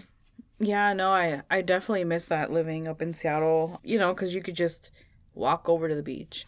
In Seattle, I mean, they have like Alki Beach. That's not even really a beach. It's on a bay. There's water around. Yeah. And everything's very paved and And I kind of live near this one place called, people call it Redondo Beach, but honestly, it's a Spanish word. It's redondo, which means like circled. So we live right up on the hill. Mm-hmm. And we can just go down. It's like a boardwalk and everything. And you can see like the tide coming in and out. So that's like probably like the closest thing. But it's not the same as like walking down with your kids or whatever and going to the beach on a really hot day, random hot day on the peninsula. Yeah. I totally miss that. We get more of those than we used to. Summertime here is not so bad anymore. Remember when we were kids, it was like very drizzly? And I mean, it wasn't cold, Like but over. it was It was always overcast overcast. for like most of the summer. Yeah. We don't really have rain anymore in June or July, or July, August. Last 2 years, it's been super dry. I notice it a lot because not only the weed schedule, noxious weeds, which I pay attention to because of my job, like plants grow at the same time every year, or they're supposed to. They should shoot up at the same time. They should open their blooms around the same time, and they should drop seeds around the same time every year. And they don't anymore. But beyond that, mushrooms. So like picking chanterelles, I like to pick chanterelles in the fall. Usually I can start picking in July because we get enough just sporadic rain. And I know where there's a little hidden pockets where it's kind of like a microclimate. Like you go down a big gully and it's kind of wet. It's almost like foggy in there because it's so humid. And they were all dry way later, like a month and a half later than normal. But I remember Madeline and we went right before I moved to some, I don't know what state park specifically, but it was in Warrenton. We were looking for mushrooms, but we didn't have very good luck for anything edible. But it was just kind of cool, like you said, how you would see like the fog in those little kind of divots of, land. And it was kind of cool. It was like you're in a little, reminded me of that movie, Fern Gully. yeah, I was thinking of the same thing. That's funny. Yeah. I think of that all the time. Yeah. That's one that I don't even know why. It's like I didn't even love that. I actually kind of disliked that movie. It's Creepy. I always see it on like streaming thing, and I'm like, yeah, I Hippie- don't know. hippie shit. It gives me some weird vibe. It's I don't know. propaganda. Propaganda. It really is. Yeah. It's environmentalist propaganda, which is the best kind of propaganda, in my opinion, but it's propaganda nonetheless. Yeah. Yeah. Yeah, I remember there being very much some anti-development themes in that movie. I remember. And it was powerful enough to recognize as a little kid because we were young when that came out. But I remember I can picture bulldozers coming in and knocking down a forest and like all the fairies getting all fucked up from it. Yeah. Poor I remember fairies. that. I know. Mario, when he was here, told me that in Mexico, the culture is really not okay with homosexuals. Not at all. It's funny that you say that because not too long ago I posted something on Facebook. There's just like this really popular kind of Mexican group called Grupo Firme. And one of the guys in the group, he's gay. He got proposed to after one of their sets. Sounds like And- more than one of the guys in this group are gay. That sounds like a gay group. Femme group? Did you say Grupo Femme? Grupo Firme, which means like firm Firme. group. Oh, gotcha. They started off just kind of doing like covers of other people, and they got a little bit more hype, and now they're like they're a band? selling out like I the pictured like a Staples Facebook Centers. group. Oh no, they're literally, well, and I don't know how it is in other countries of Latin America, but in Mexico there's a lot of grupos. They don't play their own instruments, they have other people behind them. When they're called bandas, then it's because they got the whole like, They're making the whole music. they got the whole Awalco High School band Yeah. behind them. But this guy got proposed to, and I was reading all the comments, and they were just all sad comments, And I posted it, and somebody commented and said, I had said that que viva el amor, long live love, or, if that's the easiest translation. And somebody had said, oh, why are people so upset about this, and she's American, so I was like, oh, well, because in our community, a lot of people don't accept that. And there's just been so many times as to where parents kick out their children or, they just dishonor them. Yeah. It's sad. It's sad for the parents and the kids. Yeah, like, you can't, it's not like you wake up one day and like, oh, by the way, I'm gay now. Like, I'm sure that happens. I have a lot of, rainbow friends. And I hear a lot of people say that. I've never really got it because even if it was the case, why would that change anything? Yeah, I don't know why it affects people so much. Like, why do you care if another person's if another guy's kissing a man or another woman's kissing a woman? Like, why does that affect you Exactly. directly? Or especially like with marriage, like, why does that affect you? Like, if you can get married and you want to do it, go ahead. But why does that matter if somebody else wants to do it with the same gender or, whatever they want to call it? I've gone back and forth the different ways that it can make sense to people. And I really think it's rooted in religious just what's the word, adherence. Like people who are brought up with the really strong religious bent, they feel a responsibility to uphold a standard that they've established through the group that they're a part of. And sadly, Catholicism has a lot of rules that are not that great. Aside from their other obvious problems, but the Catholic Church is very entrenched in Mexican culture, it seems like, with a lot of families, and it could be rooted there. It's changed over time. And like the girl, somebody had commented on my post. It was another person, and she said, it has nothing to do with the culture. I'm like, it does. It has a lot to do with the culture. And just because you were brought up that way doesn't mean that you also have to believe it. Yeah. And push it on people like, oh, being anti-gay or whatever. And I said that's the huge difference, that you can grow up learning something, and, you know, in our community, in our heritage country, whatever, it's always so pushed on you as a kid, like, you got to get baptized, you got to do your first communion, you got to do this, you got to do that. And I did all of that. But like with my kids, I feel like I'm not pushing all of those things so quickly. Like, yeah, we're Catholic, but do we practice all the Catholic stuff? No. Yeah. It's just common sense and wanting for other people to have equality, you know, is the thing that I kind of balance myself with. If anything, I'm probably more spiritual. We don't even really go to church anymore. You can't really do it and feel comfortable now that COVID is in the world. Like, oh, yeah. I haven't been to church once since the pandemic started. I don't even think I have, because, you know, being Catholic, you're supposed to baptize your kids when they're like really little. And, and Leo's right away too. And I'm probably not going to if I do baptize them, it's going to be in Mexico. I'm probably hoping to go next year finally. So, yeah, but it's just such a big pressure, and having like a big party and all this. I think it's crazy. Yeah. Honestly, just a waste of money. Half the time, people that push so much religion are probably some of the worst people that I know.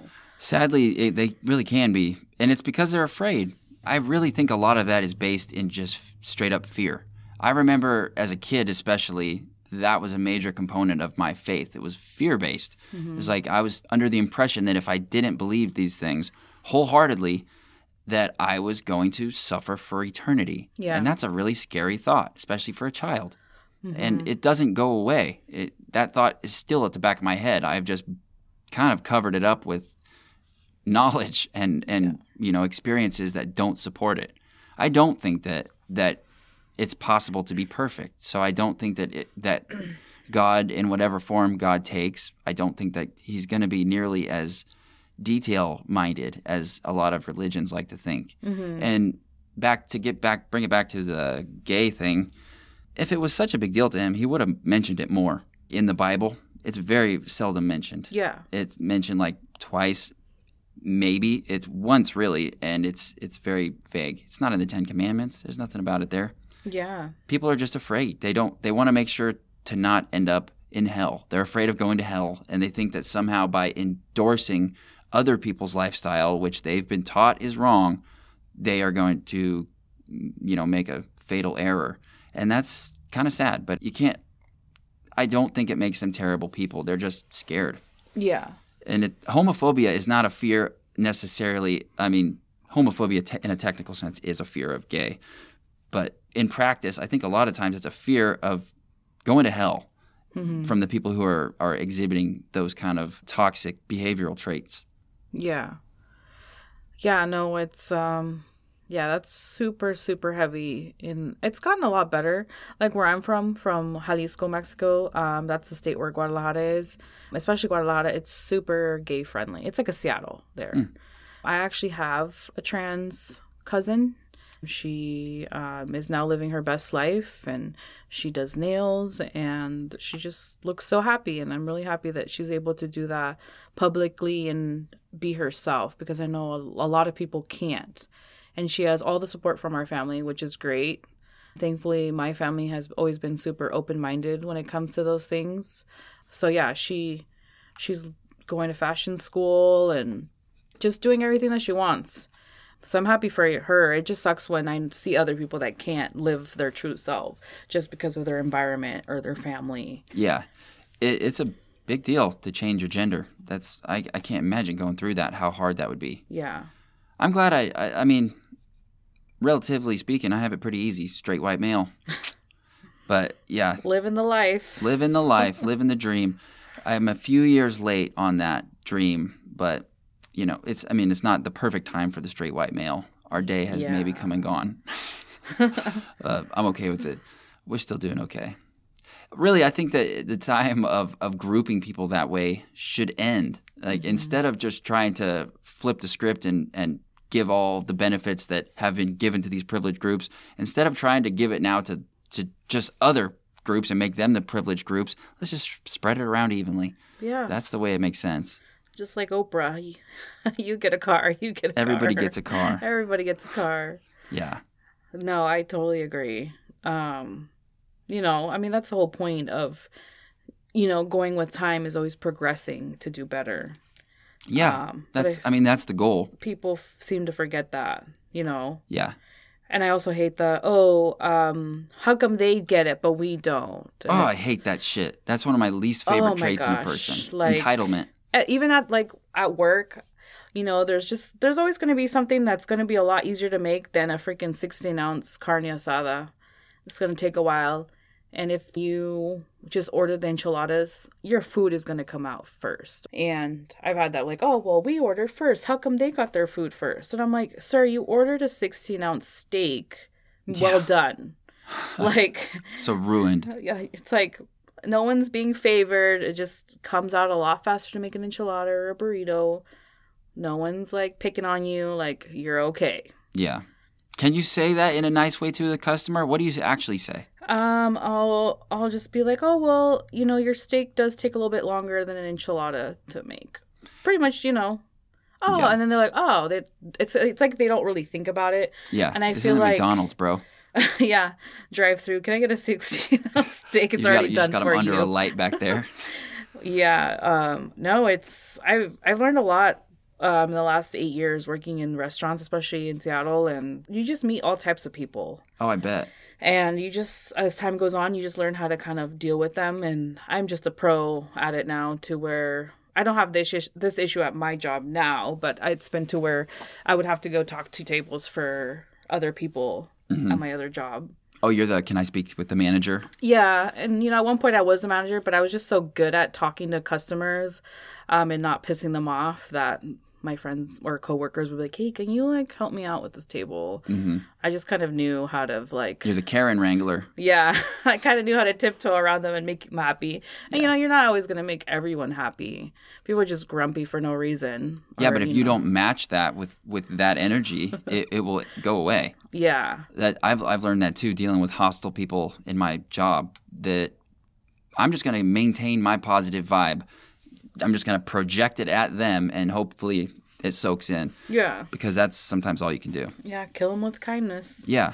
And even if they know you're full of shit because you're at work and you secretly hate them, which they do most of the time, know that. When you're talking to somebody like they're an idiot, they don't like you. And everybody is aware of that. So like the relationship is not ambiguous.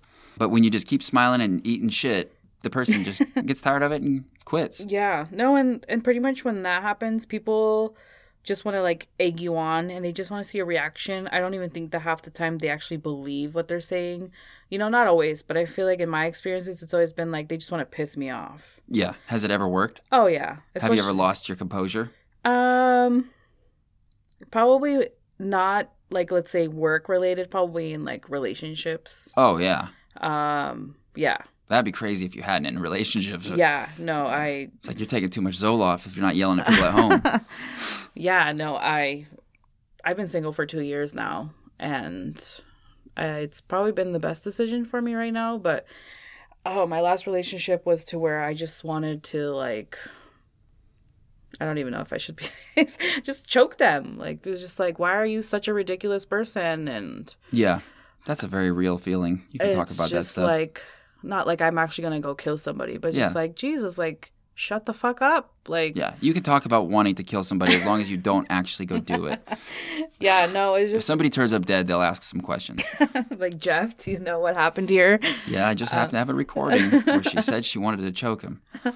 Yeah, no, we bumped heads, and it was just like, he loved seeing me get so pissed off. Oh, that's so frustrating. But it's like, I know you're not trying to, you really don't believe this. You're just trying to piss me off. Just And wants to yeah, they'd ruffle be your like, oh, well, I feathers. just wanted to see if you're going to get mad. And I'm like, why? That's Why a are good you way to trying lose your life, Why sir. are you trying to cause conflict? Motherfucker almost between got choked to us? death. Yeah.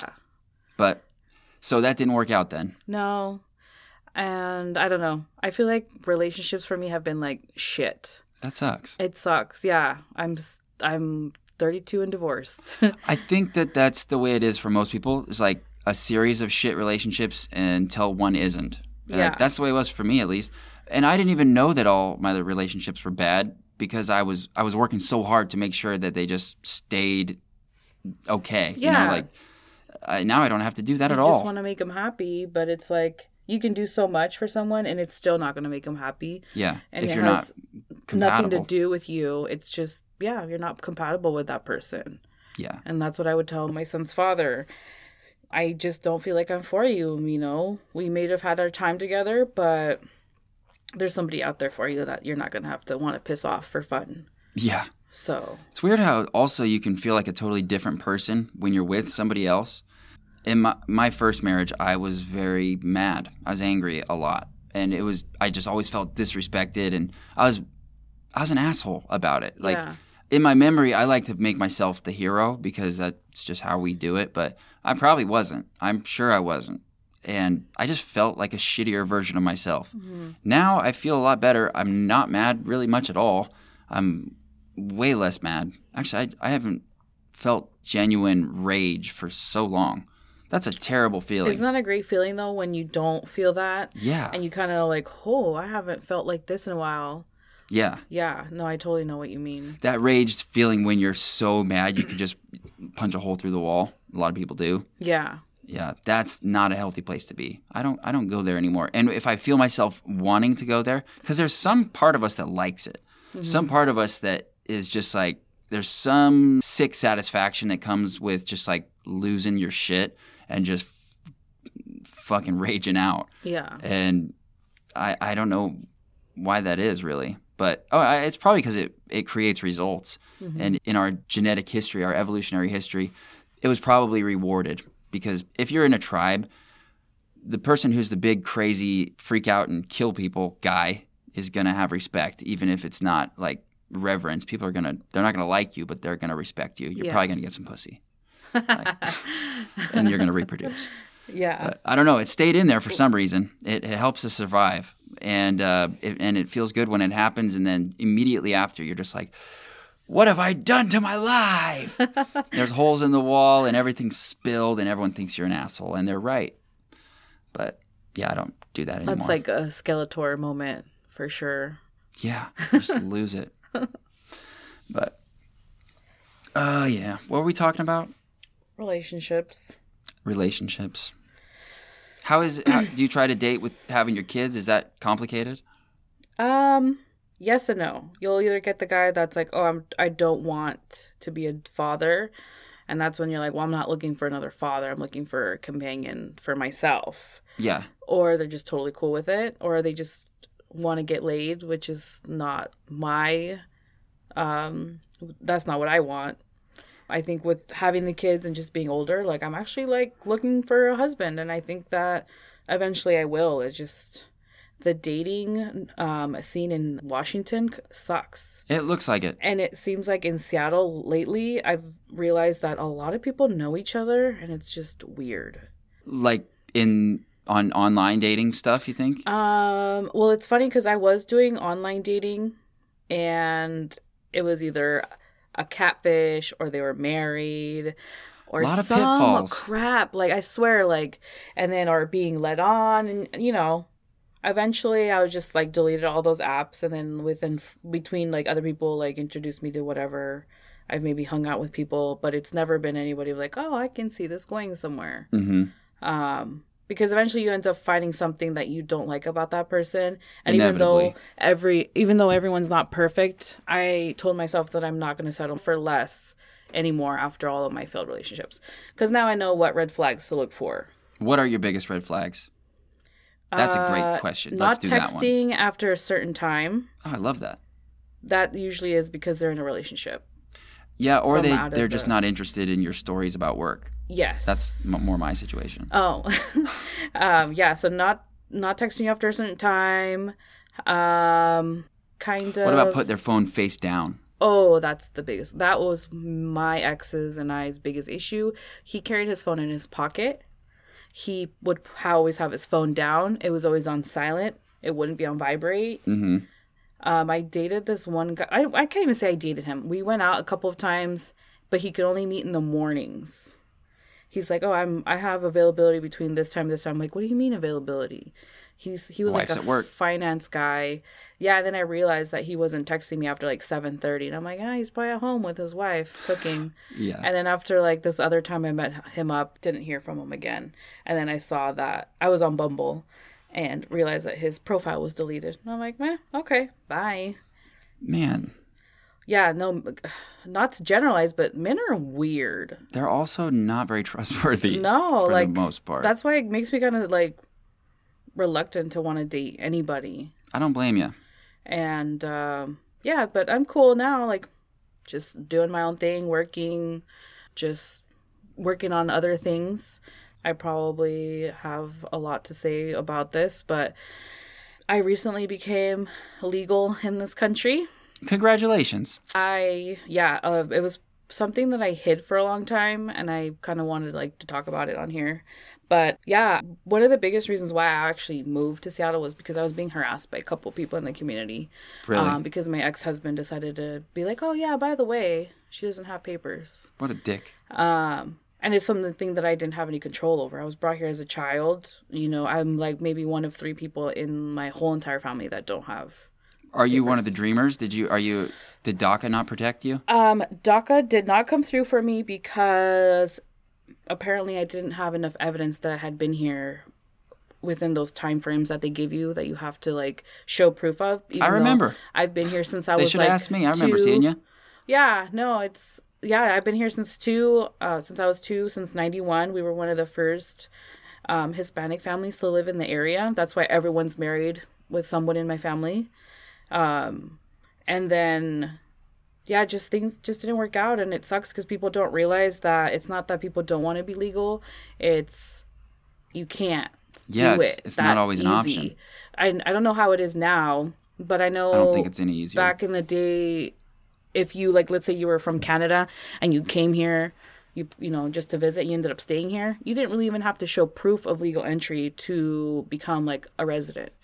And with countries like Mexico that have such a high rate of people coming in here undocumented, it's like the government pushes up against them and puts a hold like, oh, well, you have to do this, this, and this, and that. And if you don't qualify, then you're screwed. Why do you think that is? I feel like because there's no need in Canada. They're not flooding in here. They like it there. Yeah. The cartel isn't destroying their country. Right. Yeah. Apparently, yeah. I guess cartel violence doesn't really seem to be an issue. The Canadian when- cartels are probably wonderful. Yeah. They're probably super polite, and they probably do a great job. Yeah. But they probably provide universal health care too. Yeah. But yeah, no, it's what I've learned is the need depends on each country. If there's a huge need, then it's always going to be harder for you. And so and you have to show that you have some value, like if you're a doctor or something. Oh Right? yeah. So like let's say you are a doctor in Mexico and you're not obviously going to come here legally. You just show that you have like property, some money in your bank account, and that you're not just trying to come here to like suck the system dry. So most of the time that's really easy. But when you come here and you're just trying to make a living, like they make it almost impossible for you. And for me, my situation was that I was a child. I didn't have any say in coming here. And my mom was a child. My mom was a teen mom too. And her family brought us over here and they were all orphaned. So they were just trying to better themselves. You know, luckily her brothers were legal. And at the time my mom and her other siblings came, like, things happened, and some of them weren't able to handle their business. And surprisingly, my parents actually just left about a year ago. They went back to Mexico. The whole Trump situation made it worse because, my sister's a U.S. citizen, so that could have been in the works. But She was born here, right? yeah, Story, Oregon, and I just happened to be the one that. You were a little toddler, just there a couple years before her. Yeah, and it's just so crazy because I've seen people that have gotten married and then they get their papers within like 2 or 3 years, when I've seen people their whole lives and then they ended up getting deported or whatever. And it sucks because, like, people don't want to do that. Like I said, people want to be here legally, but the government doesn't make it to where you can actually do it when you're the one in need. Yeah. That's like Mario. He'd been here for 20 years, working the entire time. He's involved in all kinds of charity organizations and volunteer groups and stuff. He's very valuable to the community, and they're trying to deport him. Yeah. It's just not cool. It's just, and I know for a while, like right when I moved up here, that whole like ICE coming down here and picking people up from the canneries and stuff, that was like super fucked up because they're just pulling people out of their work that are just trying to work and have families. Yeah. And who does that benefit? Yeah. Like it's hurting the canneries. It's hurting the people who live in this community because the economy is going to shit. It's hurting everybody. It doesn't help anybody. Yeah. It just doesn't make sense. And, of course, everybody wants to do things the right way, but it just sucks because it just doesn't happen that way. Yeah, we should follow the laws, and the laws should be written to be fair and workable, that they can actually accomplish something. Yeah, because, like, for me, I just had to demonstrate that I've been paying my taxes, which is obviously very important to the government. And that I was just a good person for the community and that I didn't have like a felony or anything. And it's super freaking expensive. Really? Luckily, I'm in a position where I can pay for that. But probably at the end of the day, it's going to be like 15 grand out of my pocket. No shit. That's crazy. I didn't realize it was that expensive. I don't know. It makes sense though. It's so expensive. And I'm lucky because I know other people that are probably paying twice as much for their situations. Me, I got off easy because... it was so funny how it worked out. I was working at a place and they found out that I wasn't legal. And, but I've always paid my taxes. It's called an I-10 number that you use to file all that. And you don't get everything back, but you get a little bit of something back. And so that must exist strictly for people in your situation then. It was mainly made, I believe, for people like, let's say like, there's a guy and he brings his wife over from another country, but somehow like they have to use her like as a dependent or whatever.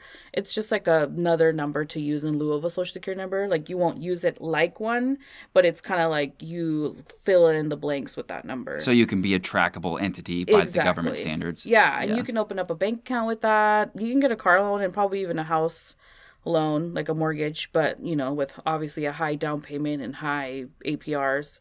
But yeah, so you would just do that. And then pretty much what happened was I was let go. And it sucked because I loved that job. Mm-hmm. I learned so they let much. You go? It was a Mexican restaurant tequila bar.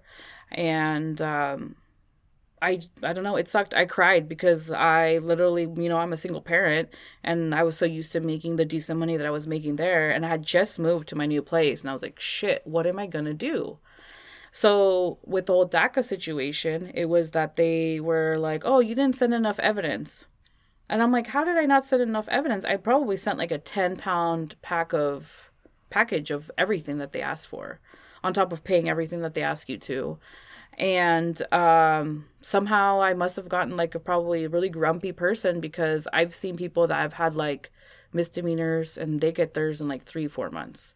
I had to reach out to my congresswoman and see if she could look into it. And even though like she was kind of like more anti-immigration, she still tried to help me, which I was really... Who was that? Jamie Herrera Butler. Herrera Butler, yeah. Her assistant helped me out a lot. And we went back and forth and they're always constantly checking. And then finally, like, it went through to where they were able to get towards the end. And then they're like, hey, you don't qualify. You have to reapply and start over. But by then it was already Trump's administration and canceled the program, killed it. And then not until when Biden came in and when I got let go, I went to go see a lawyer and I was like, hey, this is my situation, what can I do? And so they ask you a shit ton of questions about your personal life and all these things that you've been through. And How was that whole process? Did that feel like shit, or was that just like you just don't even think about it? it's embarrassing. It seems like it'd be kind of degrading. It's embarrassing because even though you're going to a lawyer that's going to help you with that, it's just embarrassing telling the person in front of you. Like, my lawyer was on the phone, and then she had her assistant writing everything down in front of me. And, yeah, it's embarrassing to tell them everything. Like, oh, by the way, I've been here since I'm 2, and I don't have legal documentation. I need your help. And so, yeah, they ask you a bunch of questions, and then they just figure out what's going to be the best way for you. And if it's not going to work, then they say, hey, like, you need to figure this out, or you know what, it's probably going to be impossible for you to make it happen. And it sucks because I can't imagine being told that. Yeah. And so luckily, since I was married to a U.S. citizen at one point, and I was under the 2-year mark of being divorced, I qualified for that specific law. Wow.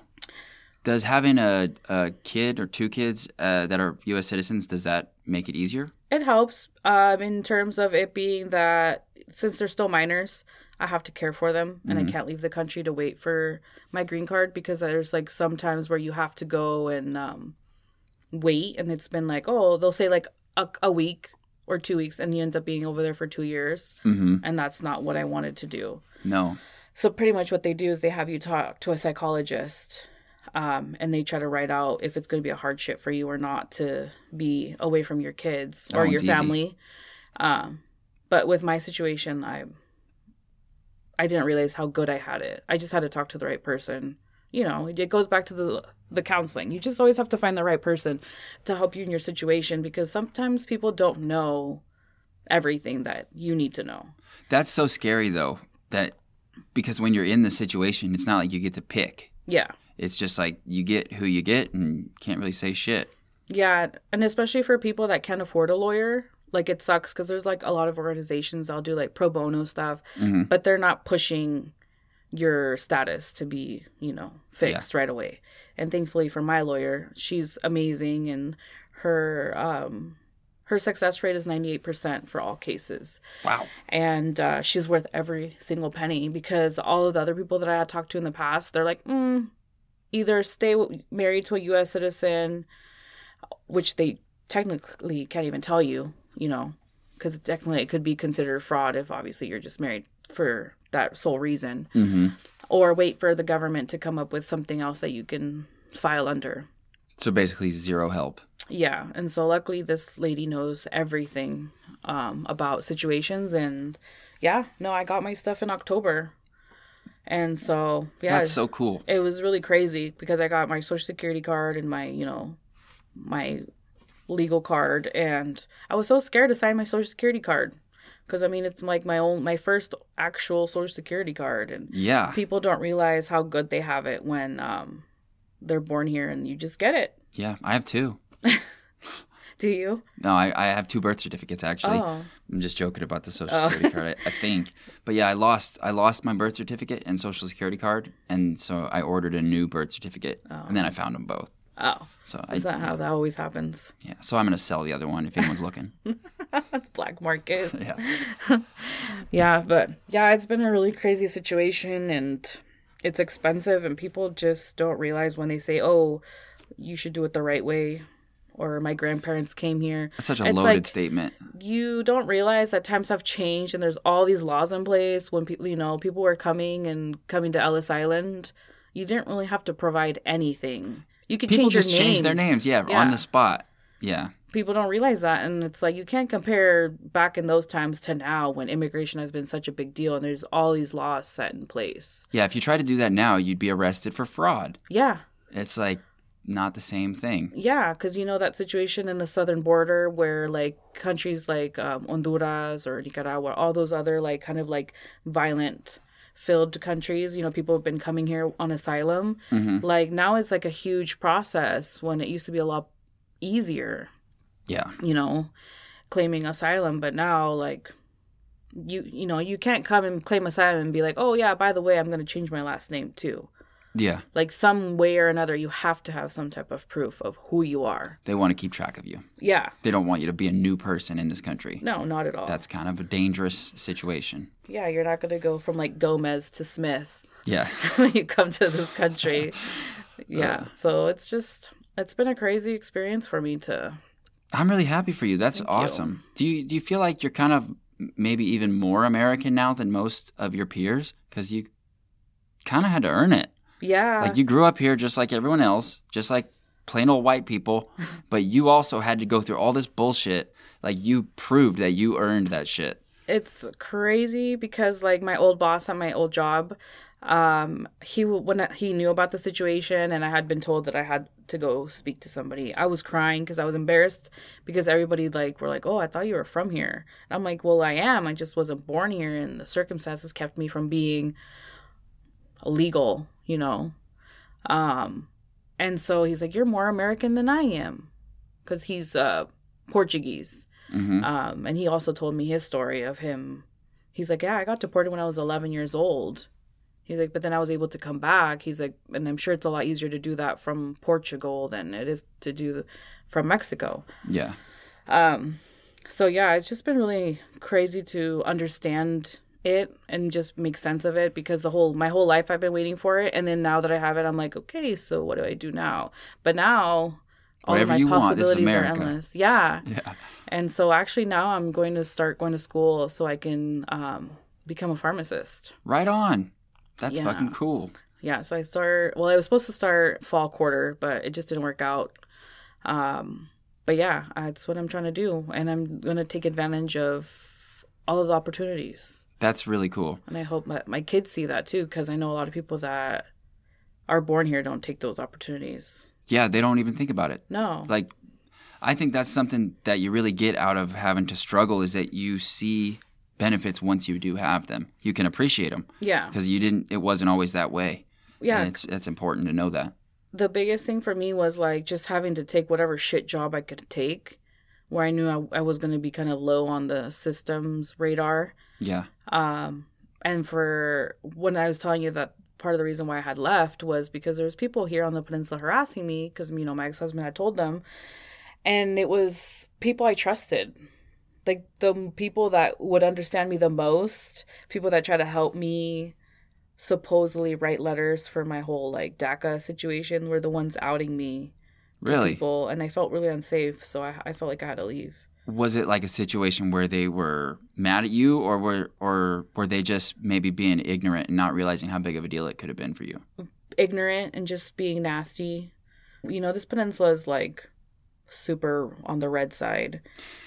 Yeah, I In some think sense. so. I feel like it's, well, I guess it's like more shown, you know, with flags and posters and stuff. I'd say we're purple because Yeah. it's polarized. There's some very liberal people here too. Yeah. But in the middle, I mean, we're in the middle because there's both. Yeah. But yeah, I think, yeah. I just feel like the red side just pushes it so much. And that's no disrespect to anybody who's like a Republican. Everyone No, has their it's opinions. fine. But there's just a certain degree of people that are so extreme and aggressive with it that make other people uncomfortable. And that was my situation. I'm like, you know what?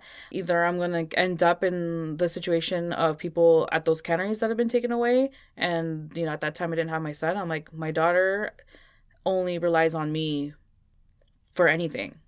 God, how did you fucking do that?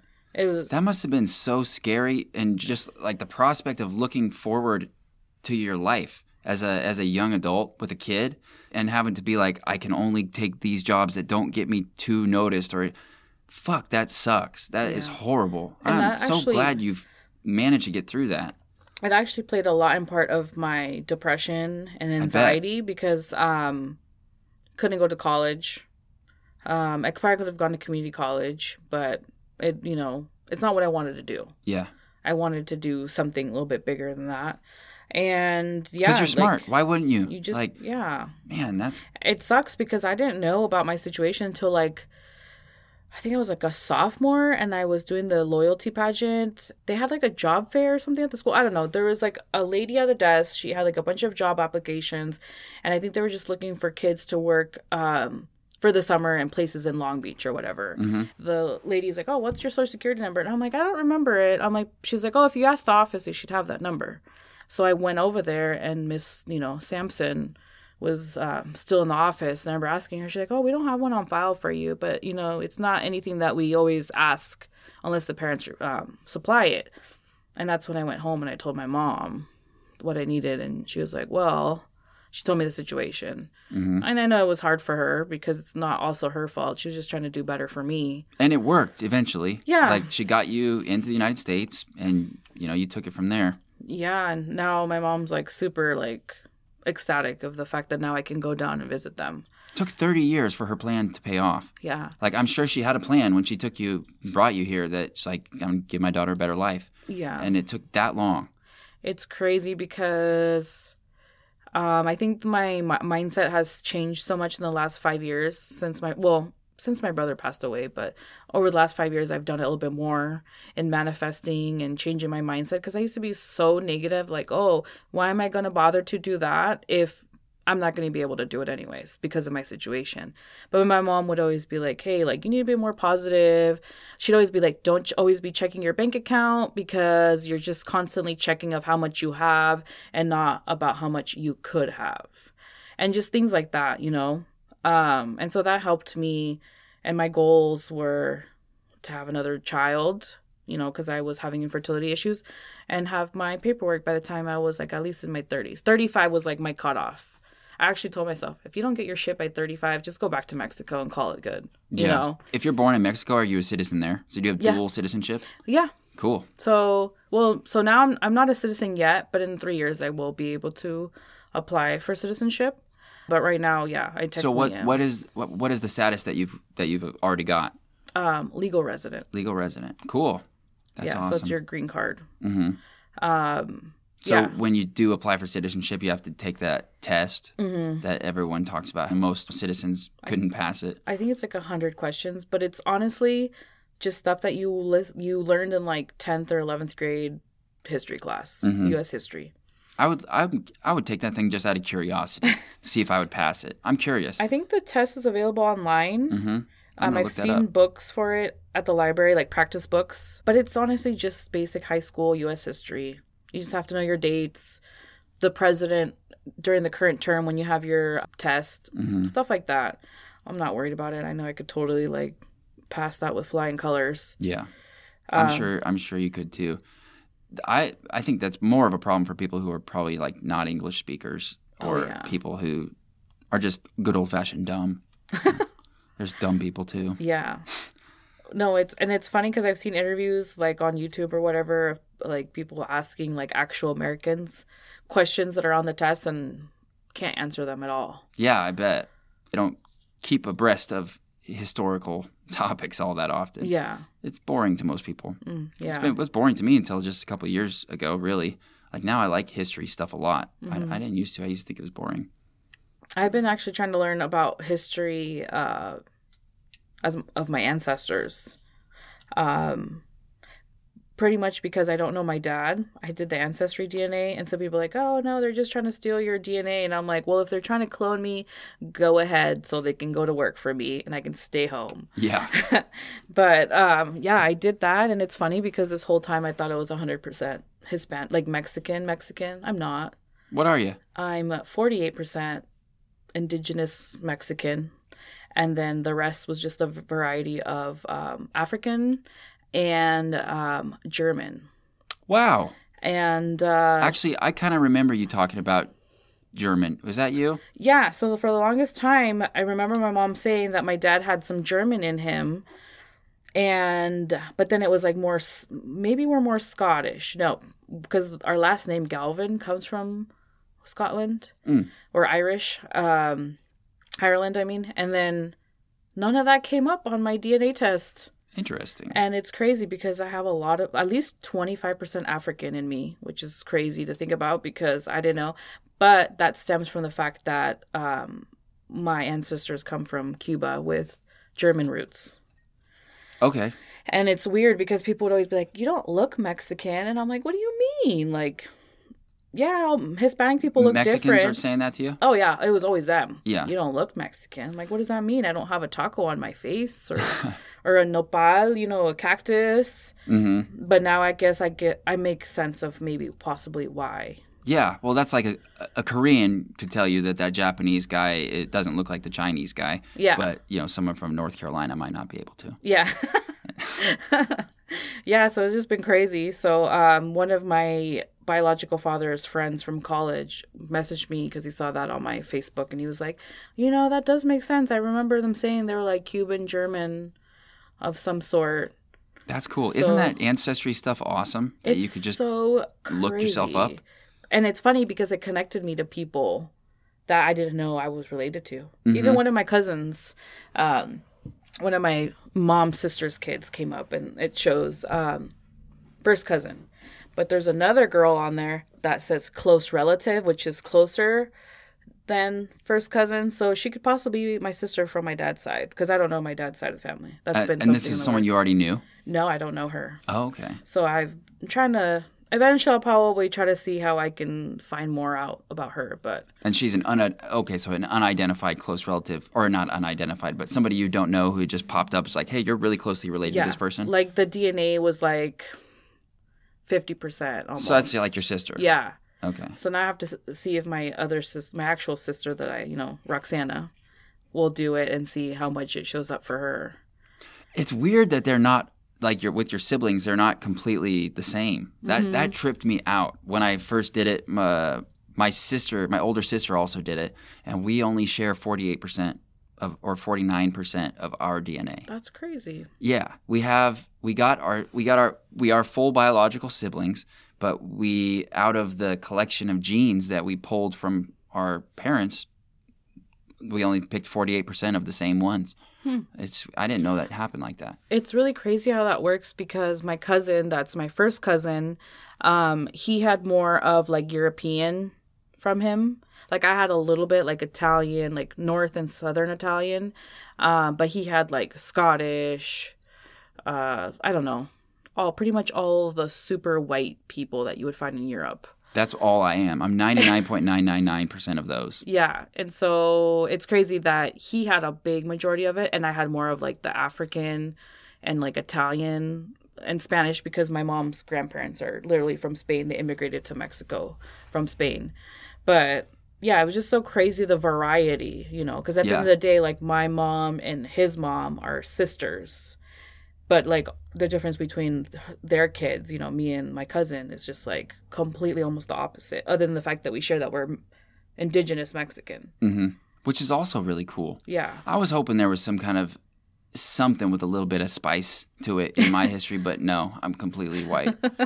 It's just the most boring thing you could be. What did yours come up? 99% Northern European, like English, Wow. Scottish, Irish.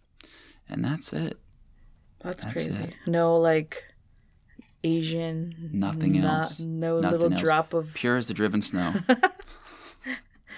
Yeah, no. White as they come. It's funny because, like, a lot of people in my family are super, like, light-skinned and have really light eyes. Well, some of them. And very, like, kind of, like, not too blonde. Almost like your hair color. Mm-hmm. Dirty blonde or even, like, a red tone. But, yeah, I didn't get any of that. And, like, my son, it's so funny. So my daughter, she's more like me, kind of more darker complected, dark hair. And my son is super white with, like, almost, like, cinnamon-colored hair. Oh. It's, like, a really light color with, like, the ends are, like, almost red. Oh, wow. And it's funny because people would be like, is his dad white? And I'm like, no. Like, me and his dad are so brown. Uh-huh. We don't know why our son came out like that. But, Just some of that German. it's that gene pool. Yeah, and the German. And so, and then my mom, my mom, she's super, super pale and had really, really dark hair. And I think out of all of us, my brother and sister, she was probably like the more lighter toned of all of us. Mm-hmm. And There's a ton of genetic diversity Yeah. in Mexico, even just in Mexico, because of all the times they were conquered and the native populations mixing together and all that. Just a lot to go lot in of there. colonizers. Yeah. Yeah, no, it's crazy. Like if you go to Guadalajara, where I'm from, people look Asian. They look Greek, but it's all of those immigrants that kind of like even left their own things going on in their countries and going to Mexico for refuge. There's a lot of Irish people there because during their famine, I don't know what year it was, but they had a really big famine, and a lot of people from I Ireland. think it's the late 1800s. Yeah, it sounds like it. Potato famine. Potato famine. They all kind of immigrated to Mexico and just set roots there. So if you go to Guadalajara, and probably all places in Mexico, but Guadalajara is very known for super tall, white, light-skinned people. Mormons too. Yeah. Like I don't know about Guadalajara, but that was something I didn't realize until I heard it on Joe Rogan, that like there's big Mormon communities that went to Mexico because they allowed polygamy. So you could have like just load up your wives and pack them on down. And now they've built like communities down there. Yeah, and it's pretty popular, like more on like the borders, like towards the borders of Texas and Arizona. Just because maybe they can cross over and handle Just things in case here. shit gets scary. But they're, and I think you and Cindy talked about it, about that Mormon family that got killed by the cartel. That is scary shit. People just don't really, they're so desensitized to things like that now. It's like normal when it's not normal. Yeah, that's not normal at all. Let's laugh because this guy got killed. Like, Actually, maybe that's the way we're supposed to be, because like a few hundred years ago, people were getting killed left and right all the time. So maybe you had to laugh about like it. Normal. Yeah, maybe that's another one of those traits that just stuck around, the ability to laugh at morbid things. It's crazy because, being Mexican, like where we're from, we're like Aztec, where the Aztecs used to live, and you can actually go and visit the ruins and all that in the more like rural areas. But yeah, like I've learned so much about how all of like the little communities, they would just kill each other. Oh yeah, all ruthless. The time. Humans are ruthless. And it's funny because pozole, the Mexican soup, comes from cannibalism. Oh. From the Aztecs. Wow. So they would make like a soup from humans. That sounds brothy. Yeah. They killed like, I don't even remember exactly how many it was, but after they were done building that giant, I think it was Aztec or Mayan. Damn it, I'm going to have to do a ding on this one too. But there's a giant temple where it took them like 90 years to build it, and then they killed like 20,000 people who helped them build it. All of them, killed them, sacrificed them one by one at the top of this thing. And it took like days. That is pretty crazy. brutal tradition. Yeah. Okay, you ready? The Aztec Empire was the most powerful state in the Americas when Europeans first arrived. The Spanish invaders were so shocked to find the Aztecs carried huge numbers of human sacrifices at their temples. The scale... I can wait till you're done. Okay. I'm done right now. The scale of the killings The killings made me think of Daisy. Oh, I'm so sorry.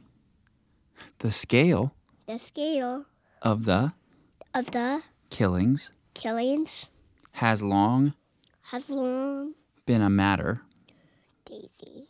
been a matter of Daisy. controversy. I miss Daisy. Stop it. I miss Daisy too, but we got our job to do here. The show must go on. I know, but I just can't. No one can keep my mom loves Daisy. The scale of the killings has long been a matter of controversy, as the Spanish may have exaggerated the number of Daisy. killed to make the Aztecs appear more barbaric. Of the Aztec to Cameron Daisy.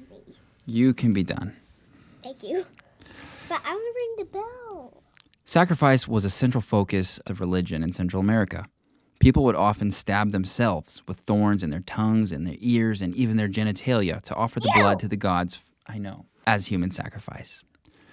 Some victims volunteered for the good of the community. Dad. Some victims volunteered. And Eve. Stop. I'm trying to work. Some victims volunteered for the good of the community or to atone for a sin, but most were prisoners of war or criminals. Do not fall off that ledge. I won't. The Spanish records relate mostly to the Aztec. Please, Is this the cord you needed? you're being a pain in the butt. Is this the cord you needed? I needed you to be quiet. Thank you. So it would appear that there's lots of different accounts from the Spanish about the sacrifices, and they had good reason to lie. They were trying to convince everybody that these were savages so that they could go in and just obliterate their culture and take their land and all their treasures. So they had plenty of motivation to make up a bunch of stories about how terrible they were. That being said, there also is a lot of evidence that there was definitely a lot of human sacrificing going on. They had this giant wall that was made of like 120,000 skulls, all kind of embedded in mortar. They just a couple of years ago unearthed a whole bunch of skulls and a tower made of skulls that was beneath Mexico City.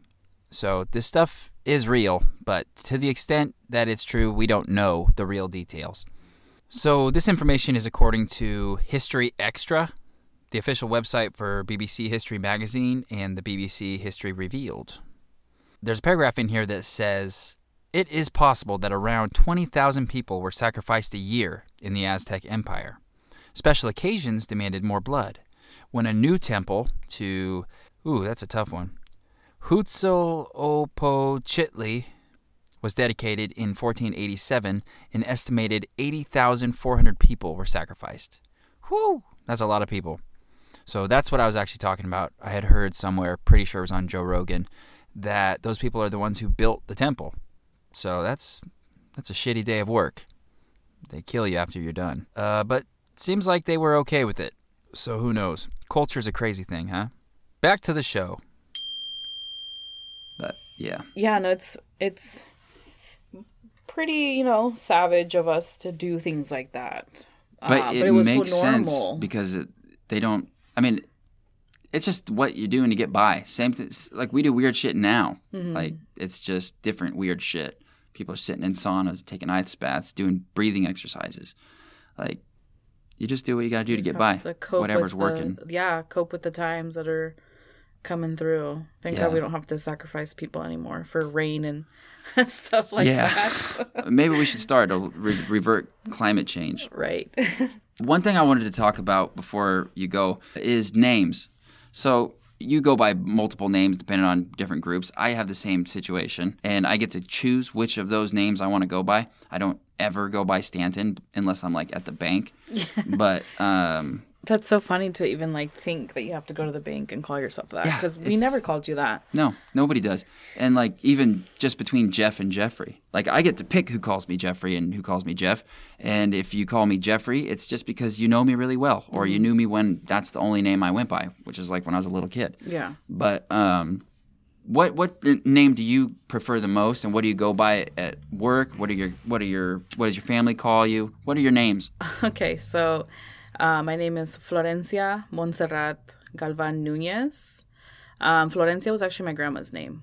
It's a pretty name. She died. Thank you. She passed away when my mom was like maybe 2 or 3 years old. So since I was one of like the second borns of those kids, I got the name.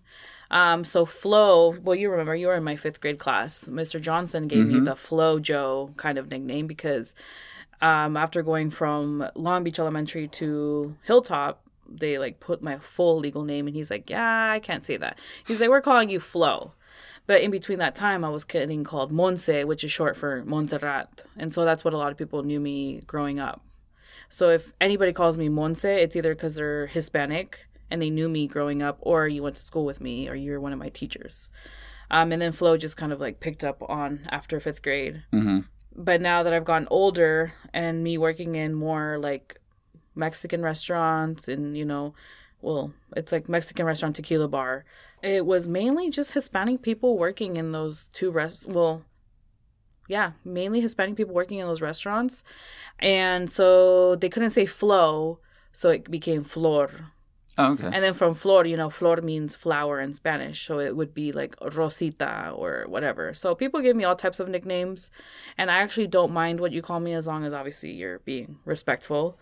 But I think it sucks to have to adapt to every different situation when you have a big old name like that. Yeah. Because people can't say Monse all the time. And saying Flo, I feel like that's more like my childhood kind of name, like nickname. And I feel like I've grown out of it a little bit more. I think the moment that I changed my name off Facebook from Flo to Monse was when I saw a period app being advertised to me. Yeah. So I literally sat there and looked at my phone, and I had like an epiphany, and I was just like, yeah, I can't be called Flo anymore. There's Yeah. a freaking period app. Yeah. And also, I mean, you know, Flo Rida. Yeah, That had to have been like, well, I don't want to have the same name as this guy. I know. Yeah, so it's just been kind of having to adapt to what.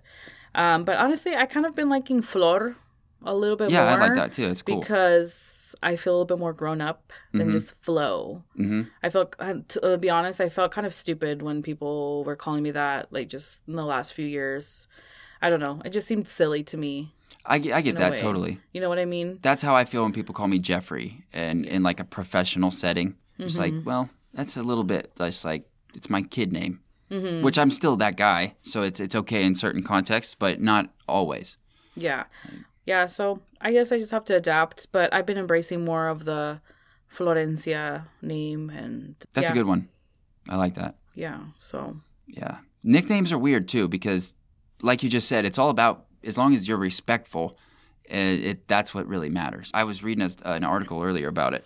The way people use nicknames determines the dynamics of relationships really profoundly. Like if you have a nickname that really, regardless of whether it's positive or negative, if you give a person a nickname, that's exercising dominance over that person. And it could be in a benevolent sense where you're actually trying to build a rapport or trying to, you know, have a relationship with that person. Like, I don't know. I don't give people nicknames because it's almost always rude. yeah, no, I totally agree. And I didn't recognize that until I was a grown-up.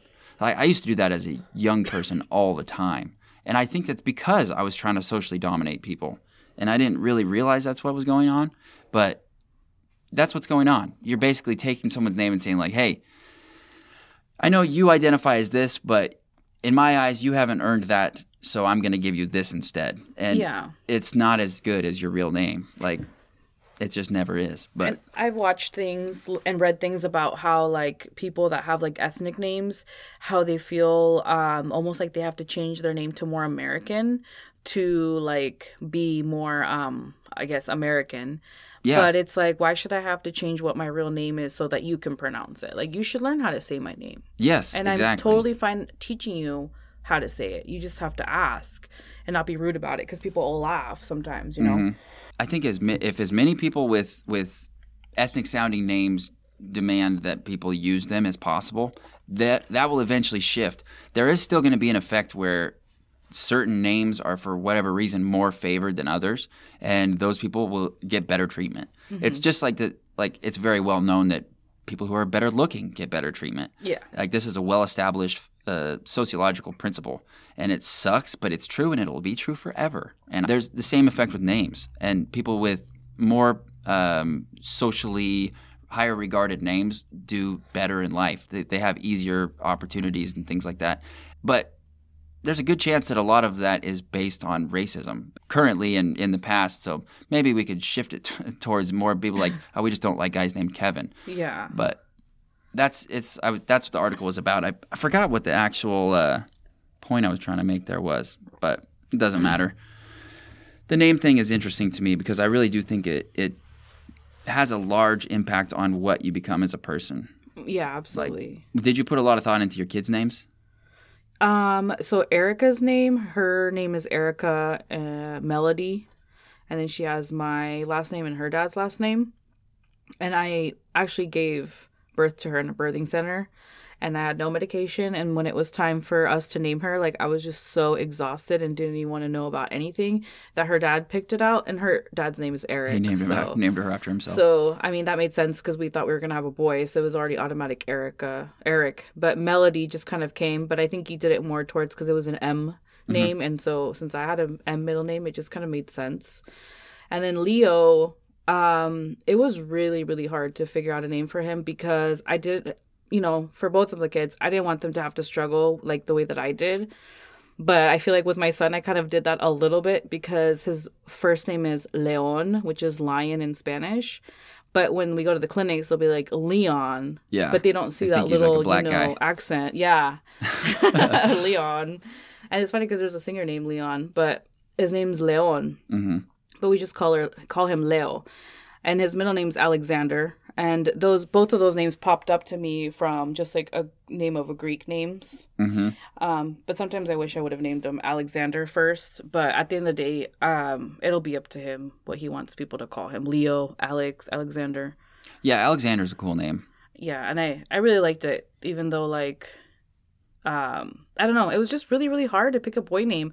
It's sad. But it's true. I didn't want to give my son a typical Hispanic name.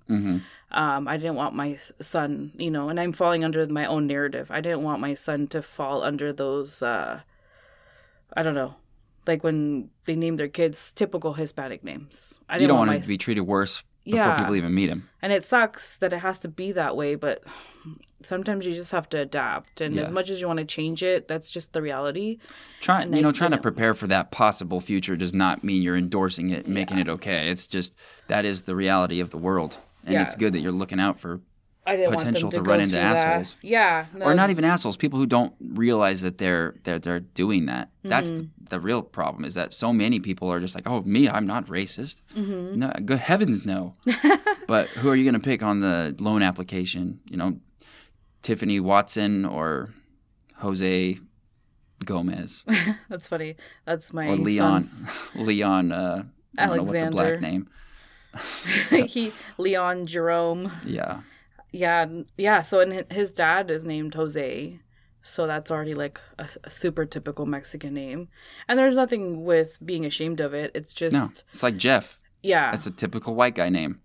Yeah. So like, like you said, you're going to look at a loan application and you're going to see somebody named Jose. And then you're going to see somebody named, Alexander. It sucks because there's just so much biasm just in that. Yeah. Just because of a name. Yep.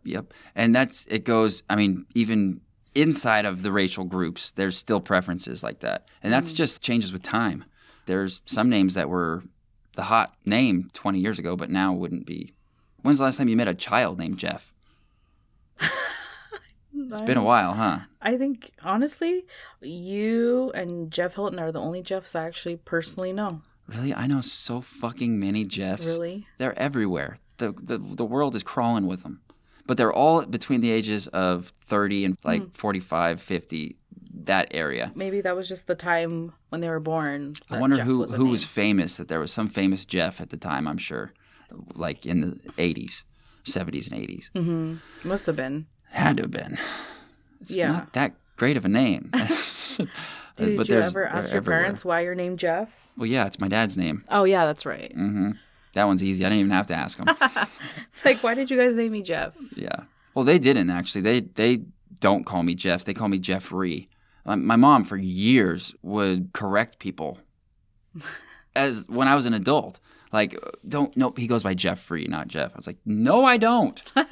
No, I don't. Stop doing that. But she eventually did stop. Yeah. That's funny. All right. Well, Florencia, it has been 2 hours. I think it's time we wrap this thing up. That happened pretty fast. Yeah, they go by pretty quick most of the time. Do you have anything else you want to hit before we get out of here? I was going to talk about tequila, but that's totally off of what we were going to talk about. I'll talk about tequila. I was actually going to bring some to sip on, but then I was like, it's noon. And I don't know if that's such a great idea. But yeah, no, I just, I've learned so much about tequila in my last few years. Mm-hmm. And I've fallen in love with it so much. And people get this crazy stigma that tequila is just disgusting and horrible thanks to Jose Cuervo Gold. I used to think that for that same reason. And people don't realize that Jose Cuervo Gold is half sugarcane and not actually tequila. That goes great in a margarita. That's the whole purpose of it being. Is that why they make it that way? Yeah. Because you can easily just do your lime juice, your Jose Cuervo Gold, and maybe like a Cointreau or like a triple sec, some type of orange liqueur, and you're good. Mm-hmm. Honestly, shockingly enough, I hate Jose Cuervo because you're not supposed to shoot it. But in a margarita, it stands out well, and it does its job. Yeah. But there's just so many other tequilas now that are so great for sipping that I've like fallen in love with just the situation. Probably people think that I'm alcoholic because they'll come to my house and they see all these bottles of tequila. But it's surprisingly that I probably don't ever drink any of them. Mm-hmm. How do you pick a tequila? What's good? It just really depends what you want out of it. So do you want to sip it? For a sipping, like something that actually tastes good, you enjoy drinking. So honestly, my favorite one is Clase Azul Reposado. It comes in a tall white ceramic vase with like a metal bell at the top. That one, it's a little pricey. Sounds like it. It started off being like $100 for a bottle. Maybe now it's at like the 180, 200 Ooh. range. Same with like Don Julio 1942. The Clase Azul is probably one of like the smoothest tequilas you will ever have. You can people try to have it in a margarita, and that's when I'm like, It's a waste. no, you don't do like a super nice bourbon and make an old fashioned out of it. You know, if you want something more like for a margarita, there's all these other ones. You know, people were like, oh, 1800 or Patron. It's funny because Patron, Don Julio, and this other one called Siete Leguas, they make it in my little hometown where I was born, and my parents are actually growing agaves for some of them. They're just waiting on brokers to come and buy their crop before they're even like full grown. But yeah, like there's just so many things that you can do. Like there's like the Casamigos, that's the George Clooney tequila. And honestly, for being a celebrity tequila, that's probably one of the best tequilas in general. I always love the reposados because silvers kind of tend to be super like more floral and more like with jasmine notes and almost like vinegar, to where it kind of like burns you a little bit. So I always tell people that a repo is always good to go. And the way you know is if they're silver, honey colored, or super dark. And then like if you, depending on which one it is, they're all aged differently. So like a Blanco is not aged for more than 2 months. Does the color come from the cask? Like yeah. it does with whiskey? Yeah, exactly. Do they use burned barrels like they did with whiskey for aging it? Some of them do. There's this one, well, Clase Azul is aged in old whiskey barrels. There's another one called Herradura that also does Jack Daniel barrels, and they're burned in the inside. So just really depending on what flavor you want to get out of it, that's what you're going to do with your barrels. How's Don Julio? Where does that stack up? Oh, it's one of my favorites. Because that's when I went to Mexico, that's what I kept ordering, and I loved it. I thought it was great, but I don't know tequila, and I was basing that opinion off of just hearing about it in a Drake song. And I was like, well, I want to get some of that. Yeah, no, Don Julio is always going to be a classic, and that's one of the only tequilas that were in my household. We had Patron just because Patron's good. Patron, but what happened with Patron is that they wanted to get it like mass produced because it was so overly marketed that they needed it like now. It lost its flavor that it was really meant for. When did that happen? I don't know, like, probably in like the early 2000s. Okay, so since we've been drinking?